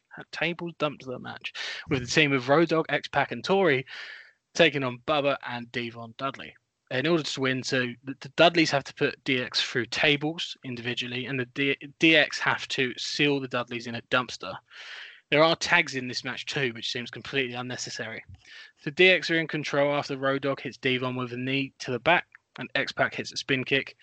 Tori tags in and hits some kicks to the ribs and Devon, and Brody works over Devon with punches. Bubba tags in, hits a full Nelson slam, Samoa drop, and Devon hits the headbutt to the groin of Road Dogg, X-Pac, before going up top and hitting the headbutt to the groin of Tori as well, laying in that position after hitting the move for about 10 full seconds, which delighted the crowd. The fight heads outside. The Dudleys whip Road Dogg into the X-Pac, but DX come back and throw their opponents into the side of the dumpster. The dumpster's opened, and there's even a dumpster camera. So the DX have the match won as Road Dogg and X-Pac close the dumpster on the Dudleys, but the referee, Jimmy Corderas, is checking on Tori on the floor so he doesn't see the Dudleys are inside the dumpster.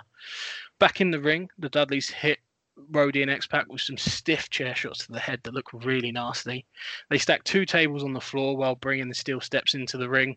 Bubba has Road Dogg, and he gets on the steel steps, gives Road Dogg a powerbomb from the steel steps in the ring through 2 tables stacked on top of each other on the floor, and that looks absolutely brutal.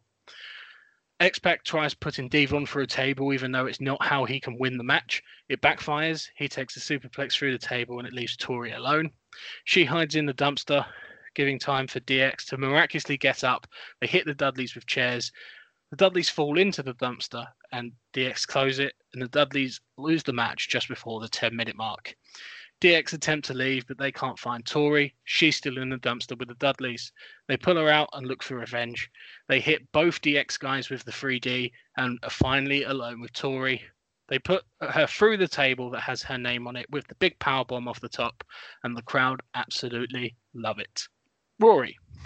Yeah, they both overthought and underthought this one in various places. I mean, just as you were reading out the stipulations before you did your play-by-play there, Chris, that you went back and checked that you said the words handicap tables dumpster match.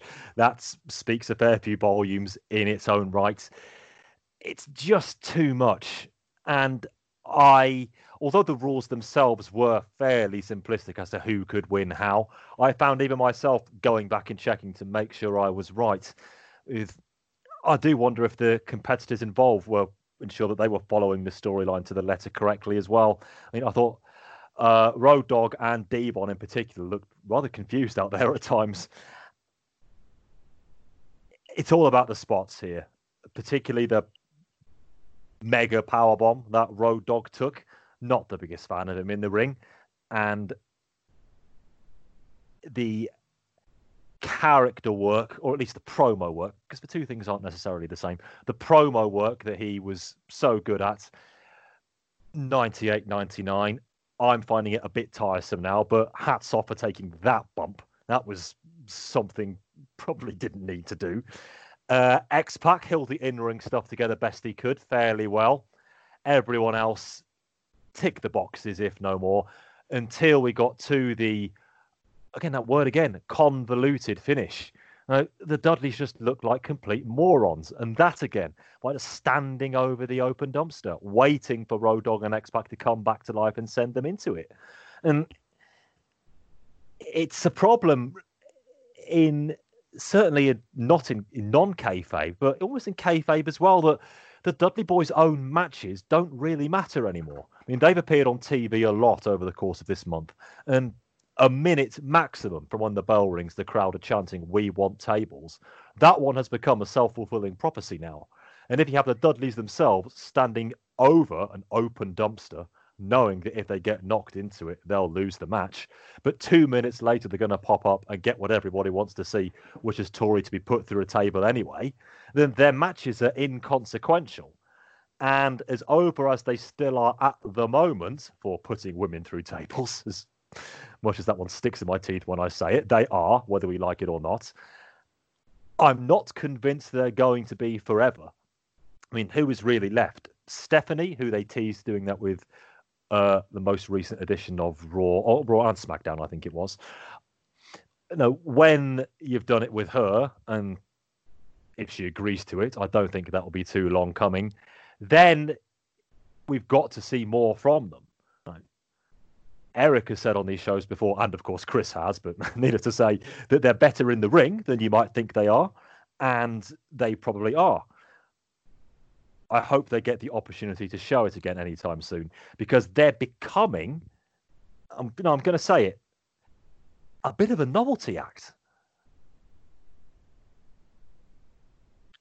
For me, this is just another example of the wrong guys losing, and it makes no sense. So my overall experience, so they're going to lay out DX afterwards. Like, what are the plans for this DX team moving forward, realistically? Road Dogg and X-Pac. Like, they're not going to be fixtures within the tag division. They're barely fixed. Like, Hunter barely interacts with them anymore. They're barely fixtures within that era of the card. They're not in the tag team title mix, nor should they be. There are many teams better than this combination. But they pick up the win here. Yeah, again, it's hardcore handicap dumpster table match or whatever it was. Like, why not?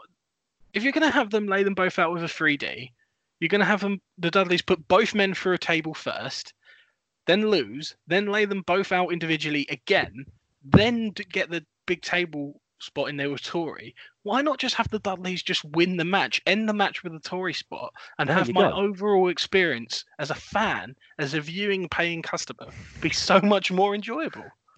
Like, they just make, like, this pay-per-view does not feel like one from WWF in 2000.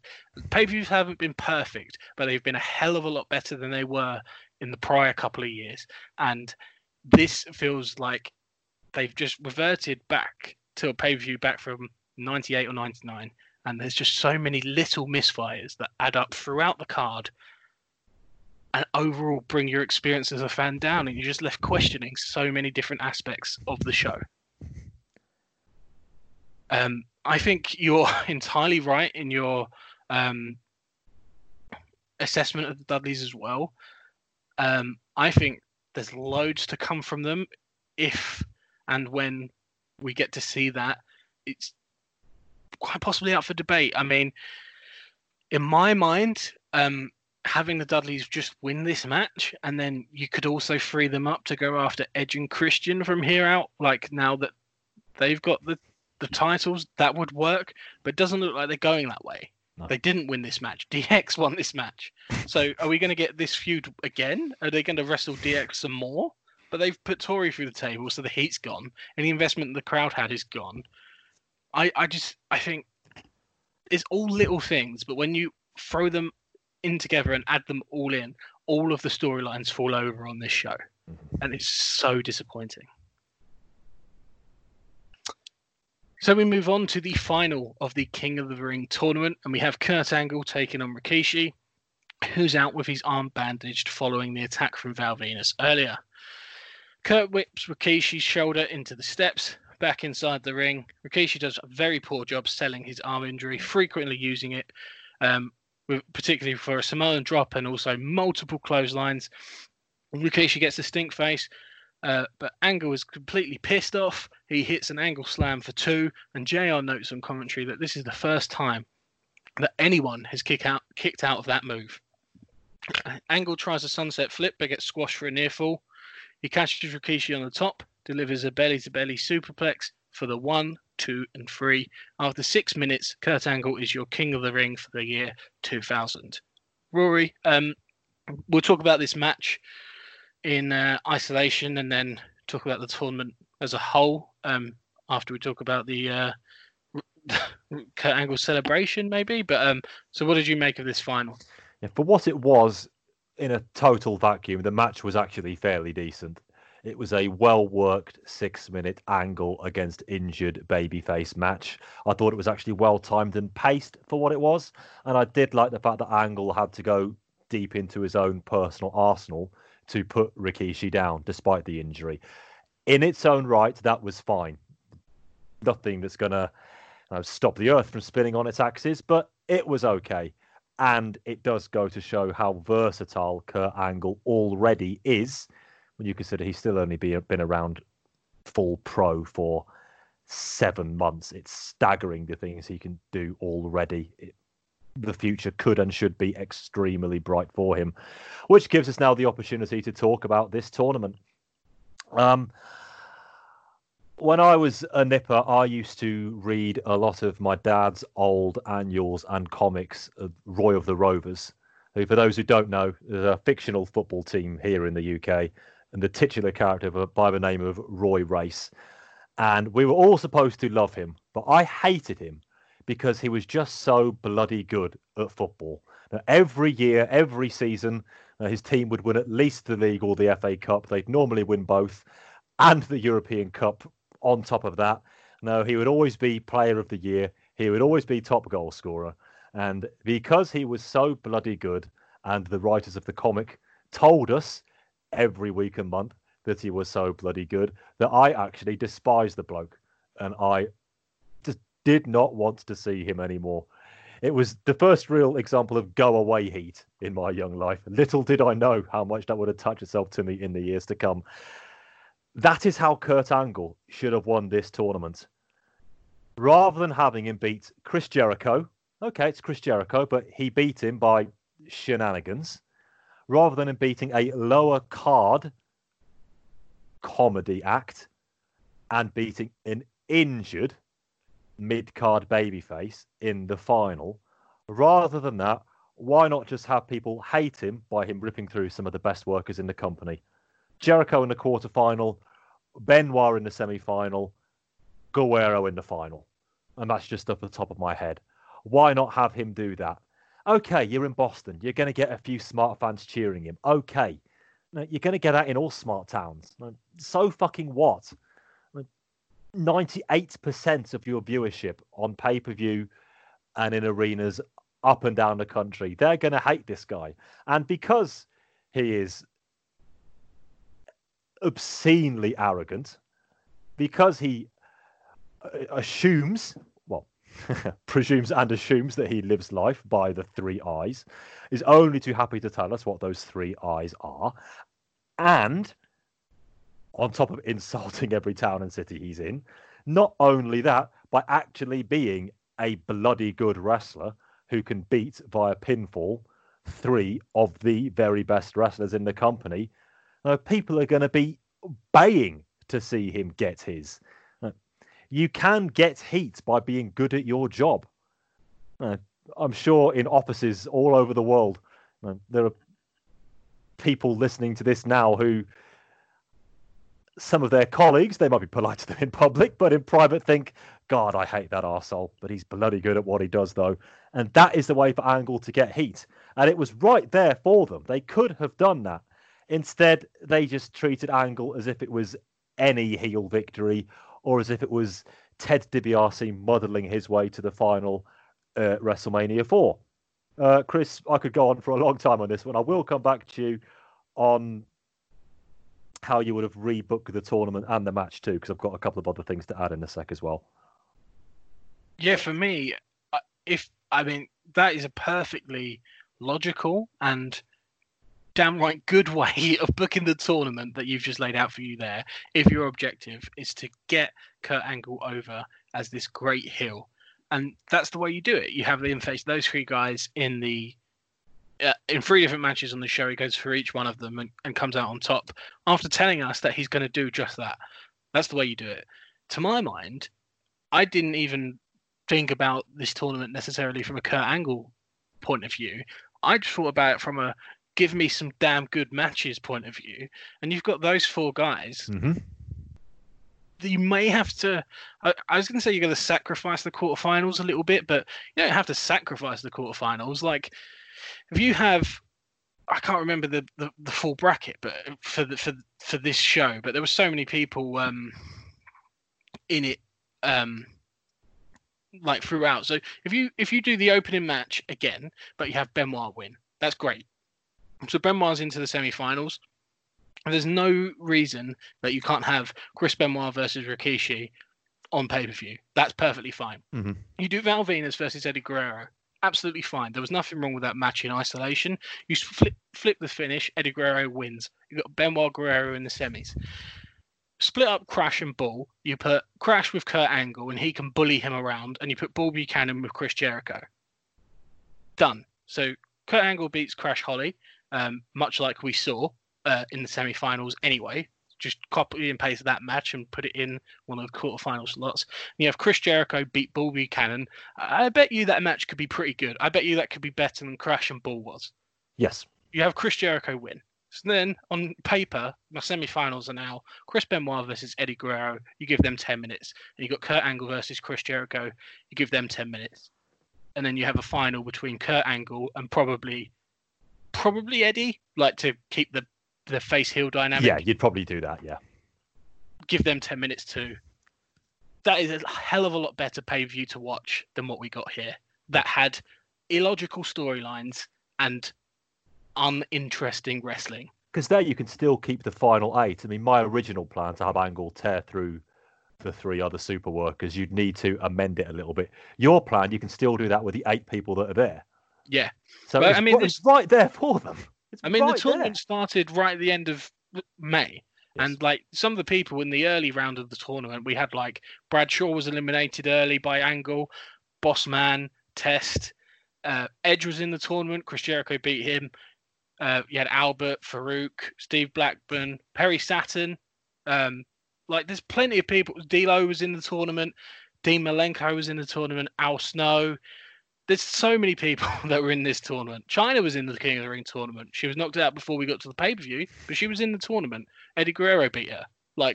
You keep that in there because obviously that works in the storyline that we've got with Eddie and Chyna. But there's good workers. There's loads of good workers. And you could easily structure this tournament so that you have Kurt go through those 3 guys on this night. Or you could just structure it so that your best 4 guys out of this 8, you make them face off against each other. And I say my original plan was to sacrifice the quarterfinal matches, but I don't think you really are. You're keeping 2 of them the same, and I think you're probably improving the other 2. So, yeah, incredibly frustrating because they were so close. They've got the matches there. You just need to tweak one aspect of the bracket, and this could be so much better. And you keep Kurt as the winner, and he'd be better for it. It wouldn't be a waste of the King of the Ring tournament, which it has been frustratingly wasted for so many years now. That brings me on to my next point. Probably, we were on the show 2 years ago when Shamrock won King of the Ring, and you and I, Chris, we both suggested that it was really just a consolation prize for him at the time, and history has proved us to be correct. Billy Gunn last year, enough said. Oh, so, God. Yeah, probably even when Helmsley won it in 97, that was just because he didn't win it in 96. I'm not sure it really helped his career much. So you probably need to go back to Austin in 96, and we know all about the previous 3. We've discussed them, all their pros and cons on many, many occasions. I think it just illustrates, especially here when it's staring them in the face like it is on front of my computer screen right now, just twist those 2 matches around and you've got yourself a much better tournament from a match quality and angle heat perspective. Just suggests to me that WWF really struggle with the concept of tournaments. They just always seem to fall over their shoelaces when doing it. I mean, even Survivor Series 98, fantastic show that it was, our pay-per-view of the year that year, rightly so. Even there, the tournament was really just the set for the dialogue, which was the story that culminated at the end, those impeccable 2 hours, 45 minutes of storytelling. But the tournament itself wasn't really the point of that. It was, how is Rocky getting through this the way he is, which was brilliant. I wouldn't change a thing about that. But if you look at so many other tournaments they've had through the years, the recent King of the Rings, they either pay too much attention to it or don't pay enough attention to it. I mean, they're tournaments. You can book them any way you want. You can set up the brackets any way you want. Fans are going to look at the early brackets and they are going to see, if this guy beats this guy and this guy beats this guy, then look what we've got in the quarterfinals and look what we've got in the semifinals. People are going to do that. And I think that's healthy if you're promoting that level of fan engagement. But to then not go ahead and see that to fruition when you can, and it's not going to hurt anybody if you do, and it's ultimately going to help the one person winning King of the Ring should help, then you might as well not bother. And I think you're right. And I think I loved Survivor Series 98. But like you say, the tournament wasn't fantastic because it was this brilliant pro wrestling tournament. It was brilliant because of the storyline they weaved throughout the show, and how logical it was, and they nailed it from a storyline sense. They used the tournament as a vehicle for the storyline. And here, the storylines get so muddled because they do things wrong with their own tournament. And that's the beauty of professional wrestling. This isn't one of the old MMA 20 years ago shows where we've got a 8-man tournament on a UFC that's going to pay out throughout the night, and then suddenly your big favorite gets a cut in the first round, and that's it. And now we got some jobber through to the semi-finals. It's the beauty of professional wrestling is that you control it. You can do what you like. You can book it how you want to book it, and you can book it well. It shouldn't be this hard to just look at the brackets and think, if we do this, it could be a bit better. And it's a little tweak. That's all it needs. And 6 or 7 issues that have come up during our review could go away. Yep. So they're frustratingly close, which in my mind, I don't know if that makes it worse. Cause it does. I mean, this isn't WCW 2000 levels for bad booking by any stretch, but they've been on a really good roll so far this year. And I feel like this tournament sort of encapsulates a reverting to illogical mistakes they made and missteps they took in the last couple of years. Again, pay-per-view quality-wise, they weren't stellar years, but obviously they were fantastic years for the WWF on the whole. So maybe I've been a bit harsh, but I was enjoying the pay-per-views every month. And it's a shame that they couldn't keep that trend running with King of the Ring. But we are not done with the pay-per-view itself, and we do have the main event, which is a 6-man tag team match with the WWF Championship on the line. So the heels are out first. We have Vince and Shane. They're out together, followed by Hunter. Kane is next, and we have The Undertaker out on his motorbike, and finally The Rock, who, as expected, gets the biggest pop of all. The reminder of the rules here, if somebody on the face team gets the pinfall, they will become the WWF champion, regardless of who they beat. If Triple H's team get the win, then Hunter will be defending the WWF title against the King of the Ring winner. So that is Kurt Angle at the next pay-per-view. And we do see Kurt Angle watching the match backstage, drinking some milk while he does. Shane and Kane get us underway. Shane gets a cheap shot to start, and Kane invites him to have another free shot. Shane lands a punch, but Kane no-sells it. Kane hits a clothesline and a press slam. Vince is in to help Shane, and Kane hits a double clothesline on both of the McMahons. Rock tags in, he punches Shane and Vince and taunts Hunter, who's on the apron. Rocky sends Shane over the top to the floor, and Taker tags himself in, working over Shane with some more punches, whipping him into the corner and nailing a chokeslam. Rock breaks up the pinfall attempt, his own team though. Hunter tags in and works over Taker with some punches, but Taker comes back with a back body drop. We get a corner clothesline by The Undertaker, followed by a boot to the face for 2. Taker hits a leaping DDT for another 2 count when Kane pulls The Undertaker off from the pin, and Vince celebrates this on the apron. The Rock tags himself in and hits punches on all 3 heels, but then Hunter pulls the ropes down and Rocker spills over the top to the floor.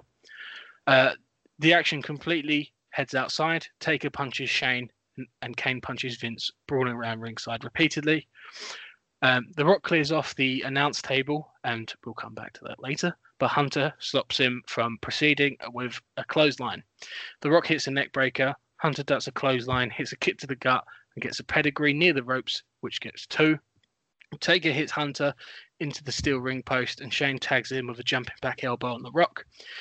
Triple H hits a cheap shot leading to a clothesline from Shane. Vince tags in, he gets a punch on the Rock, and Hunter tags back in and hits a suplex on the Rock, followed by a patented knee drop. Hunter goes up top, jumps off, and Rock counters it with a punch. Hunter comes back with a neck breaker for 2, and Kane makes the save this time. Vince with some punches before The Rock fights back with punches of his own, but Vince hits a low blow when the referee isn't looking. Rock works over Hunter with several punches followed by a Samoan drop, but Shane interrupts the count.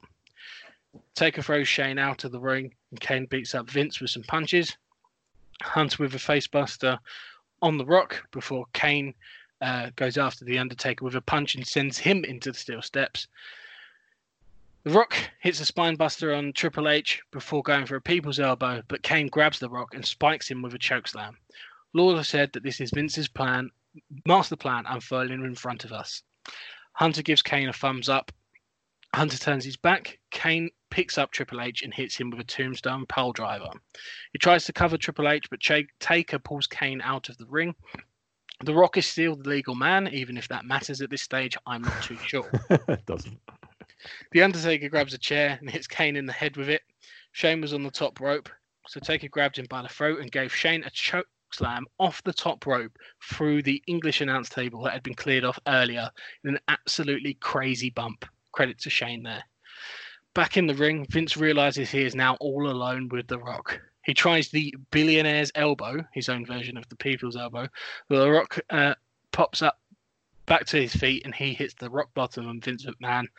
The Rock covers Vince for the 1, 2, and 3, and The Rock is the new WWF champion. It should be noted that while The Rock was the legal man here, Vince was not the legal man for his team. So not only has Triple H lost his belt by someone else being pinned, a non-wrestler, Vince McMahon wasn't even legal. But that is the finish to this match. Rory, what did you make of it all? Wow, I didn't even realise that. Excellently noted there, Mr. Whitesney. Not much gets past you, does it? But yeah, I think it might be because I had zoned out in the previous 17 minutes and 30 seconds of this one. That's very understandable. It was a long 17-minute match, this wasn't it? I mean, twice as long as any match on the... Well, no, the tag match was 14 minutes, okay. But it just felt a lot longer because look who's in there and look at the possible exchanges you can have. The only really laudable one, I've used that word a lot today, in hope rather than expectation, laudable one, is Triple H versus The Rock. And I've already lost count of how many times we've seen those go at it. I'm sure they will again. When you've got those two in there again, you've got Kane. Okay, he's over. We talked about the Undertaker's in ring earlier. You've got Shane and you've got Vince. Unless you have a lot of tricks up your sleeve for a 20-minute main event, you're not going to be able to hold most people's attention, WWF belt on the line or not.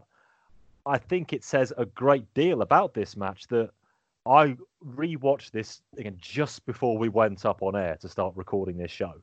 The only things I can remember are Shane being chokeslammed through the table. Immense spot though it was. All the credit to Shane for being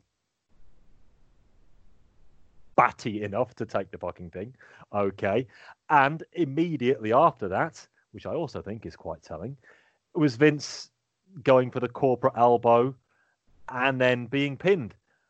I couldn't tell you anything else of what happened in the previous 70 minutes. They had so little going on here.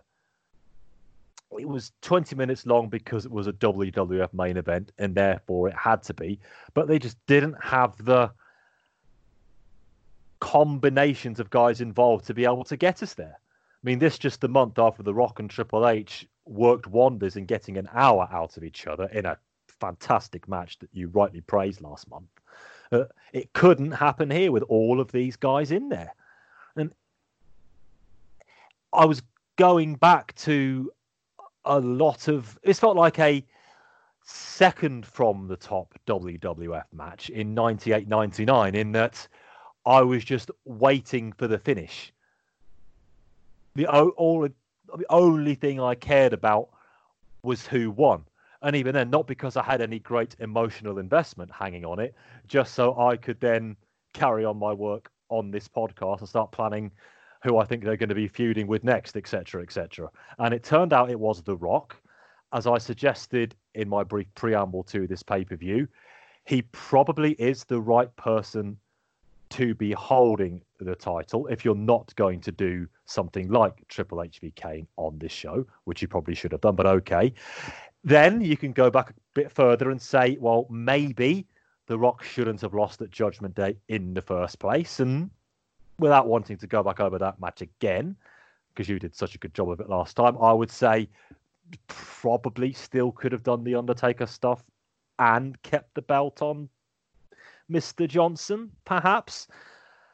I don't think we're going to get Rock Triple H again next month, thank goodness. It looks like we're getting Triple H Jericho. But I hope now, if there's a bit of a proper feud between Jericho and Triple H, bearing in mind Triple H already has 2 clean pinfall wins over him, said he unguardedly, that The Rock has a chance to run now maybe until the end of the year as the babyface champion. If you're going to go with The Rock, then just fucking go with him now, yeah, okay? I don't like that he pinned Vince for it, absolutely not. And I don't care that it plays into the storyline they're telling. I know I'm banging my head against the wall to say this, but McMahon family drama should not override the importance of the WWF title, especially as, to his credit, Triple H has played up in his promos how important the belt is to him. I like that, even when he does it. The Rock pinning Vince for the title, it just, yes, okay, it gets, what, in the storyline, Linda's got one over Vince because of this, because in his hubris he agreed to this sort of match and put this stipulation on the line. But I don't care about that. I want to care about who's won the belt. And it is The Rock in a blah 18-minute match with people who had no business being in a main event. And I just hope that if The Rock gets the title run he should now get, we can forget about this one quickly.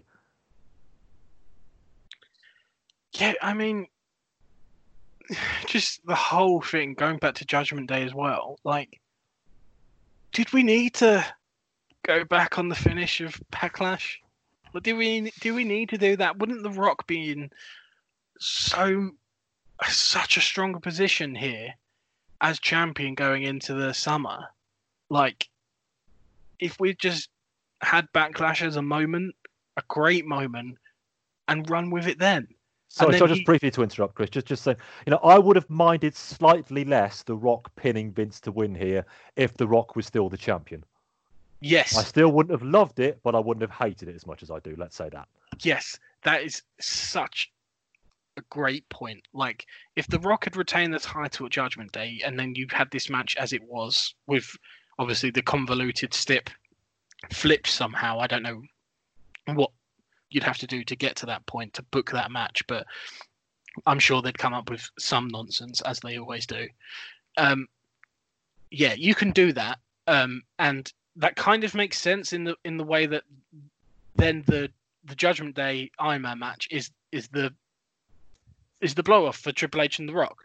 That's the final match in that feud. You don't need to have them have another singles match again. You've had a 60-minute Iron Man match. Like, you could have made that mean more by not having just some interference DQ decide that, so that we've had an hour's Iron Man match that hasn't really told us anything, because the feud must continue, because nothing was really decided because there was some outside interference. If you don't do any of that and you just have The Rock beat him after a 60-minute Iron Man match and then pin Vince here, you vanquished Triple H, you vanquished Vince. The Rock is in a really good position here. I think it undercuts The Rock and it undercuts some really great moments we've had this year. Like, I think back to the pay-per-views at the start of the year, and you've got the match between Triple H and Mick Foley at the Rumble, and then obviously No Way Out. Like, great matches, unbelievable matches. And then WrestleMania was what it was, a disappointment. But you rebound from that with Backlash and Judgment Day, and you've, through that series of pay-per-views, you've not only got Hunter over as a very credible, serious, and delivering champion, but you've done the same for The Rock. But now, have we? Like, have either of those guys ended up at the end of this month better than they were? I think everyone's regressed a little bit, in my mind, from where they could have been coming off of Backlash and into Judgment Day. Even Triple H, who like now has won and lost the title again, but not been pinned. So are we just going to have like, I mean, I know it doesn't look we're heading that way, but how is Triple H not going to get a title shot at the next? Because the thing is, in the storyline, if you want to be absolutely fair, and let's face it, we have to be, and as hard as it is for me sometimes with this guy, he has a justifiable right to a title match against The Rock again, doesn't he? Yeah, it wouldn't be wrong to ask for one in this circumstance. And I don't know if the fact that Vince wasn't legal man was intentional. I don't think it was, because they didn't play up on it at all. But that is a level to it as well. Not only was he not pinned, but the guy that was pinned wasn't even legal. Like, that's absurd. Like, how has the heel been so screwed over here? Through no fault of his own, it has to be pointed out as well. I think that undercuts The Rock, and it also, like, I don't need to see The Rock v Triple H main event the next pay-per-view. Far be it from me to suggest that, but storyline logic-wise, you're going to have to go some to keep Triple H out of this title picture. And I don't know if that's good for either man, really. I think a lot of momentum that was built up with that finish at Backlash and could have been capitalized on into Judgment Day has been sort of discarded here. We're kind of back to Rock feeling not quite as strong a WWF champion as he probably should be. But He's then got to destroy people now, I think The Rock has. It's still salvageable, but he's got to destroy people to get where he should be. But then you raise the other potential issue that if he's going to destroy people, then that might end up pushing them further down the totem pole as well. They've meddled with something they didn't need to meddle with, and they've just made more problems for themselves. Yeah. It's a disappointing title picture, and you shouldn't be saying that when a guy as charismatic, as popular, and as downright good as The Rock has just ended a pay-per-view by becoming the WWF champion. But that's how it feels, and that's solely lies the blame of that solely lies with the booking committee, the people who make the decisions, and ultimately Vince McMahon. Absolutely. And a very, very below par main event. I would probably go as far to say is worse than the main event we saw on the Insurrection show, which was basically a house show. And even if they weren't always the main events, like at the Royal Rumble, obviously the Rumble match went on last, but you had the Hunter Foley match. You've always had this year a match that stands out on a WWF pay-per-view, and this was not this for King of the Ring. Just to end the show there, Vince does get back up, but The Rock hits him with the WWF title, knocks him down again, stands on the chest of the fallen Vince McMahon, and celebrates some more with his newly won WWF title to bring the show to a close. And that will bring our review of King of the Ring to a close, Rory. We've given plenty of thoughts on the show, but sum them up and give this one a score rating out of 10. Yeah, so many mistakes here, so many avoidable mistakes to boot. If it wasn't for the fact that in the two big matches, the right person probably won them, and that the Boston crowd weren't as hot as they were probably helped by being in a place like that. And you're looking at a super duper low grade for this one. But that is scant consolation for the WWF, I'm afraid. I am giving this one a 3 out of 10, and I think it deserves, or doesn't deserve, if you want to look at it that way, every last bit of it. It's easily forget Insurrection. It's easily their worst pay-per-view since Survivor Series. It's worse than Insurrection as well. Yeah, it is.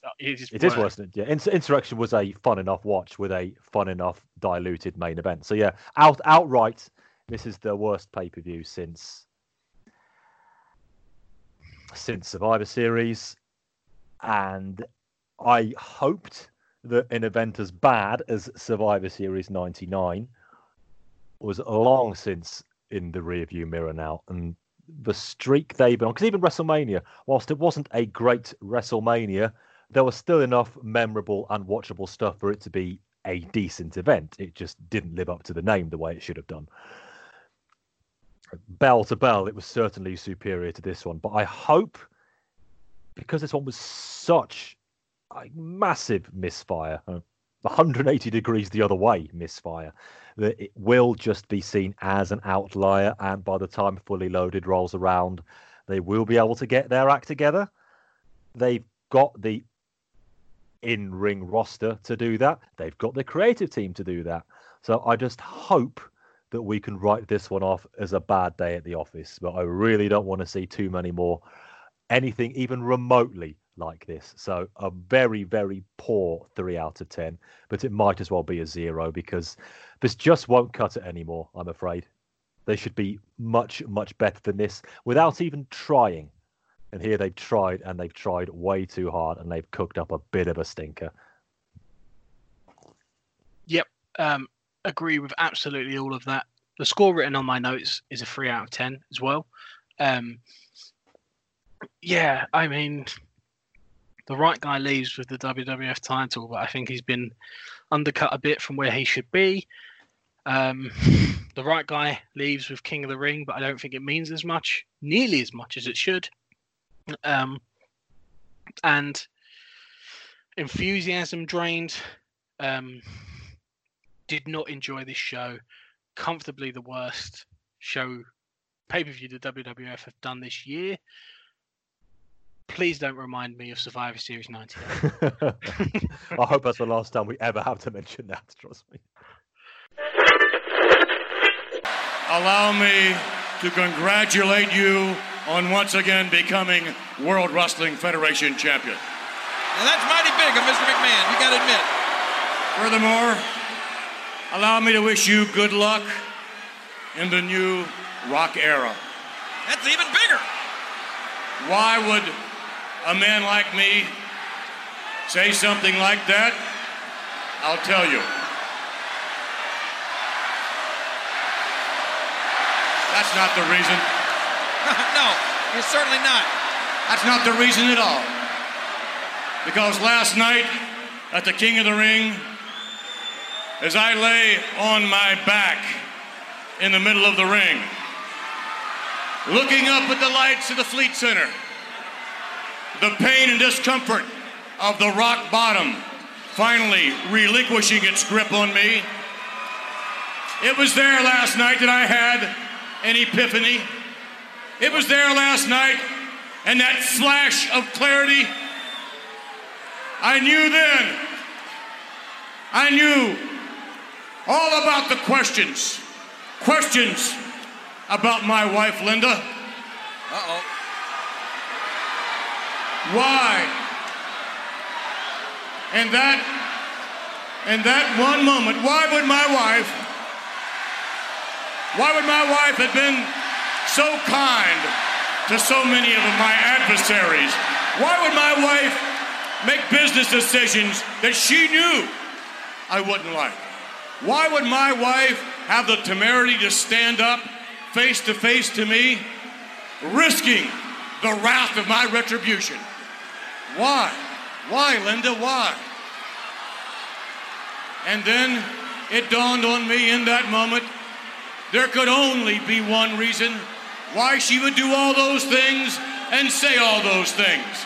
And it's simply because she loves me. What? She loves him? That's some tough love, There isn't can be no other reason. And Linda, I love you too. And I'm about to tell you just how much I love you.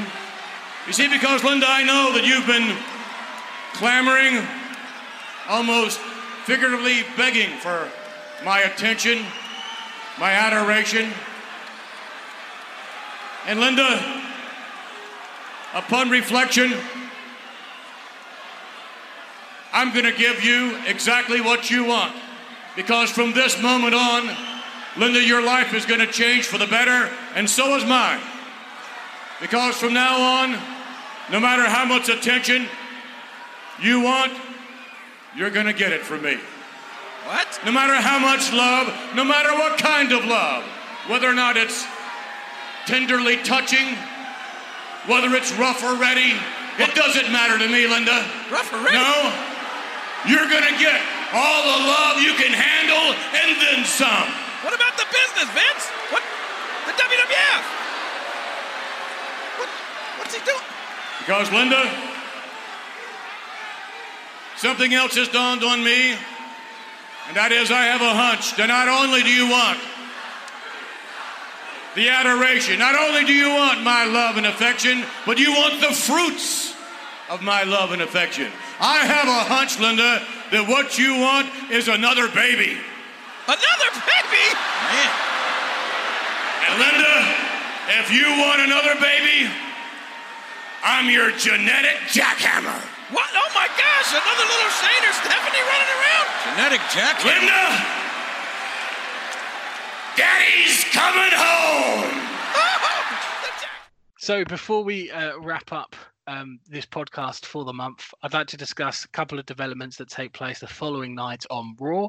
So I mentioned on the pay-per-view that Mick Foley, he said he had a business meeting, and we learned a bit more about that on Raw. First, though, before we get to Mick, this plays into it. We have Vince McMahon and his future to deal with. So The Rock interrupts. The Rock is cutting a promo, and Vince interrupts him early in the show. He congratulates Rocky for once again becoming WWF champion and wishes him good luck in his new Rock era. Vince says he was looking up at the lights last night, I should say. He had an epiphany and a flash of clarity. He said he knew all the questions about his answers to all the questions he had about his wife, Linda. He wondered why his wife would have been so kind to so many of his adversaries, and why did she constantly make business decisions that she knew he wouldn't like. But the answers dawned on him in that very moment, and it's because she loves him.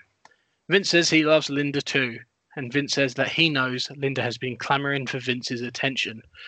He says from this moment on, Linda's life will change for the better, and no matter how much love or attention she wants, she will get it from Vince. Vince said that Linda's going to get all the love you can handle and then some, and Lawler wondered what this meant for the WWF. Vince claimed that he had a hunch that Linda wants another baby, and we have the following quote that I'm going to read verbatim. Linda, if you want another baby, I'm your genetic jackhammer.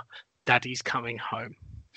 The Rock shook Vince's hand, but had one last thing to say. The Rock said that while he is Vince McMahon, the owner of the multi-millionaire owner of this company, The Rock wants him to know one thing: he will forever be an asshole. That was not bleeped, and The Rock gave Vince a rock bottom, and the fans cheered as The Rock's music played. So, Rory, a couple of months since WrestleMania and Vince's return to WWF TV. Looks like Vince could be about to take another break, but this time for different reasons. Very different reasons. It was so funny on SmackDown hearing straight-laced Michael Cole, who I don't actually think even knows what it's all about yet, if you know what I mean, saying that Vince has taken time off to be with Linda. And it was it was Lawler who was nudging him throughout to try to maybe put a bit of flesh on that particular bone. And Cole wasn't having it. Oh, bless him. Yeah, Vince, we said a couple of months ago when the day after WrestleMania, Vince's heel turn, the promo he cut there, that it was all very lackluster. We didn't like the turn itself. It was illogical.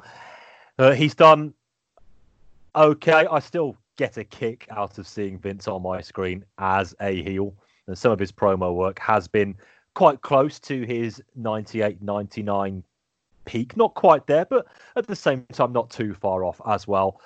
But if he's going to take a little bit more time off screen to attend to other matters, then right now I'm okay with it. I don't think we need Vince on our screens in the same way we did during 98-99. It's like Bob Colling made the point during your WrestleMania show. We don't need The Rock in the place of Austin feuding with Vince for the next 18 months.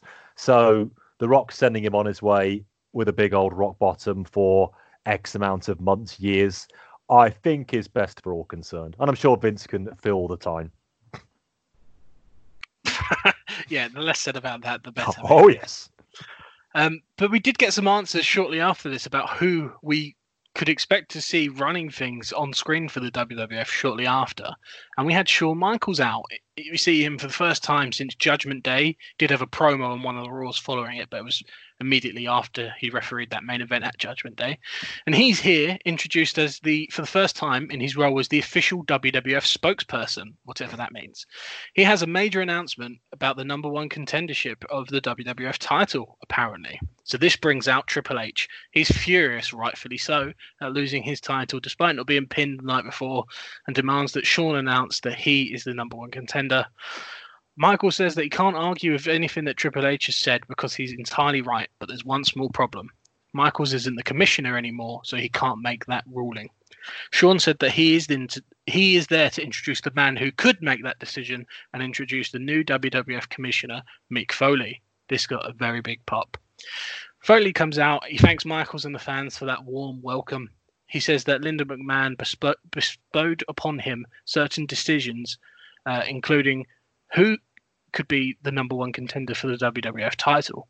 Foley said that he heard Triple H's whining, and as far as being number one contender is concerned, he doesn't know. Foley says that with Vince gone to be the genetic jackhammer, that means that Foley gets to make the decisions, and he booked a triple threat match later in the show between Kurt Angle, Triple H, and The Rock. If The Rock picked up the win, neither guy got a title shot, but if either of the other two won, then they would become number one contender. And for what it's worth, that match saw The Rock pick up a win, following a rock bottom on Triple H, pinning him one night after he won the title by a pinfall on Vince McMahon. So there's a little bit of closure there too. Aside from that match, Rory, what do we make of the return to WWF TV of Mick Foley in this commissioner role? Looks like he's going to be on TV in the absence of Vince, but also, hopefully, we'll see more of him as commissioner than we did of Michaels. Yeah, does Shawn Michaels, his role as commissioner or spokesperson or whatever they're calling it every couple of months, does that role exist solely so he can hand over the commissioner role to somebody else? I feel that's all he ever does. Like when the storyline advances, they remember that Shawn is the commissioner or whatever, and they drag him back in from whatever else it was he was doing. And judging by his demeanor when he turned out to the ring on that final Raw of the month, he was doing something very specific, solely so somebody else could be the commissioner. Yes, I hope this is the last time we see Michaels for a while. No, I'm no expert, but judging by what I saw on my television screens, he needs to maybe change his habits. Let's do that to be charitable. Anyway, Foley is back, and he is back earlier than even he expected. Apparently, the original plan was for Foley to indeed come back as on-screen commissioner, but not until around September or October time. But Vince McMahon, who else, thought that by September or October, the fans would have forgotten who Mick Foley was. Something, attention span, something. So they rushed it forward to June. But despite Vince being Vince, I'm okay with it on this occasion.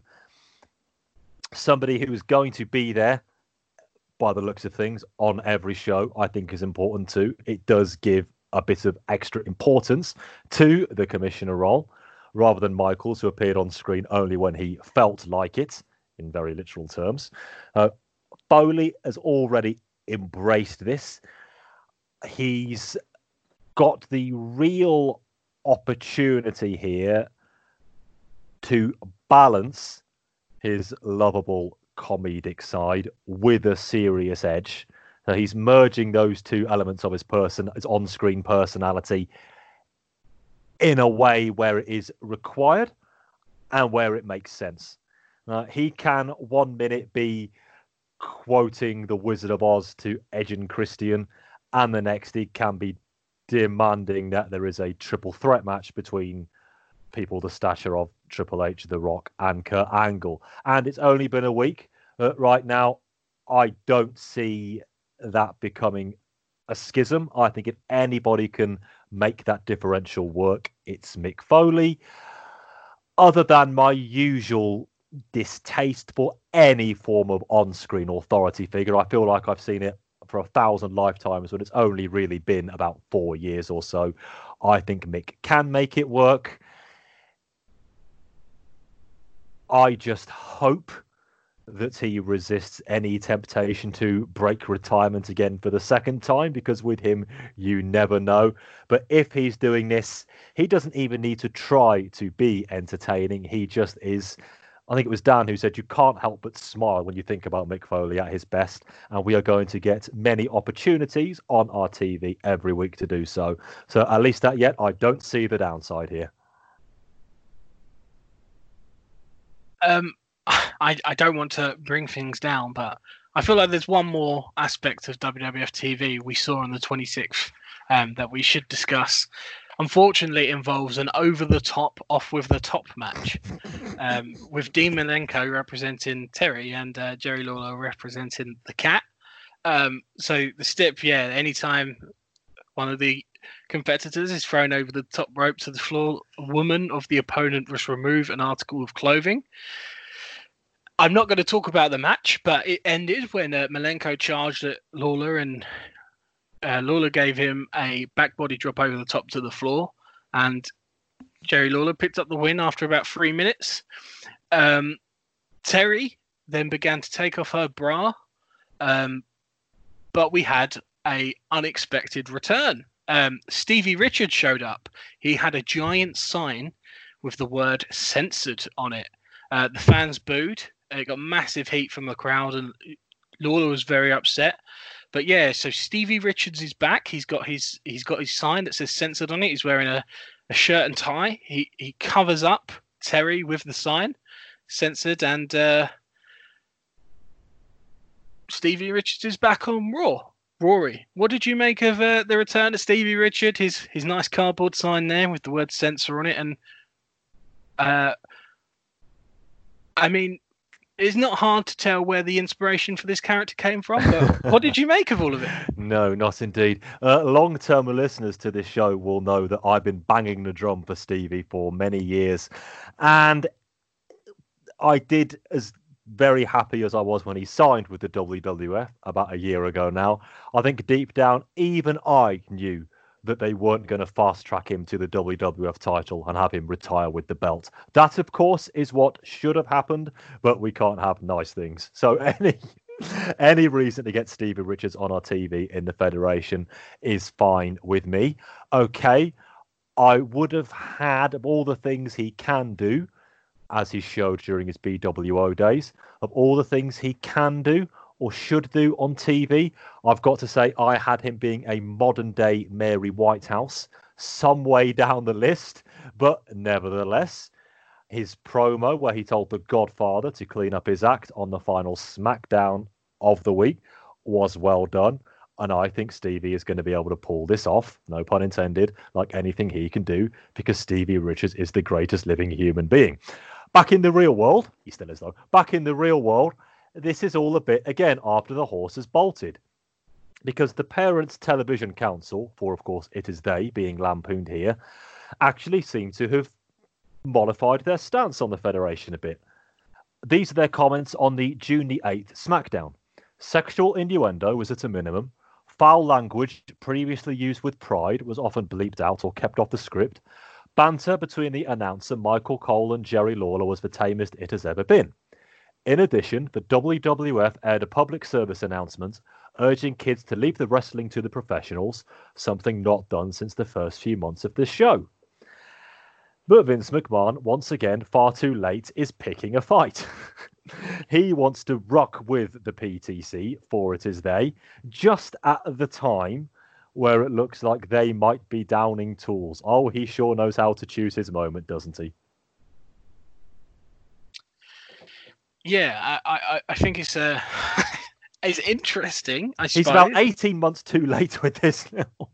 Well, I think that's Vince McMahon has his finger on the pulse of popular culture and life outside of the WWF. Like, he's famous for that, right? Like, yeah, I mean that is classic Vince, the epitome of.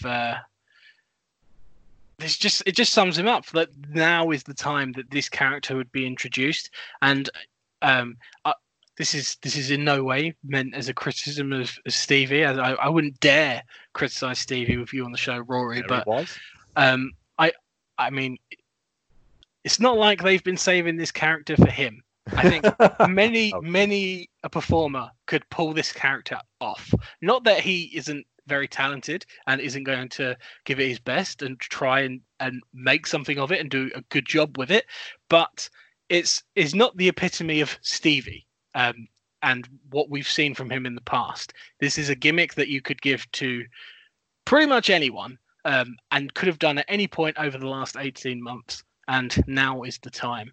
And maybe I'm wrong because we had that goddamn match on Raw, but the last couple of pay-per-views this year haven't been so offensive with their treatment of women and there stupid seems to be matches. A bit of an uptick.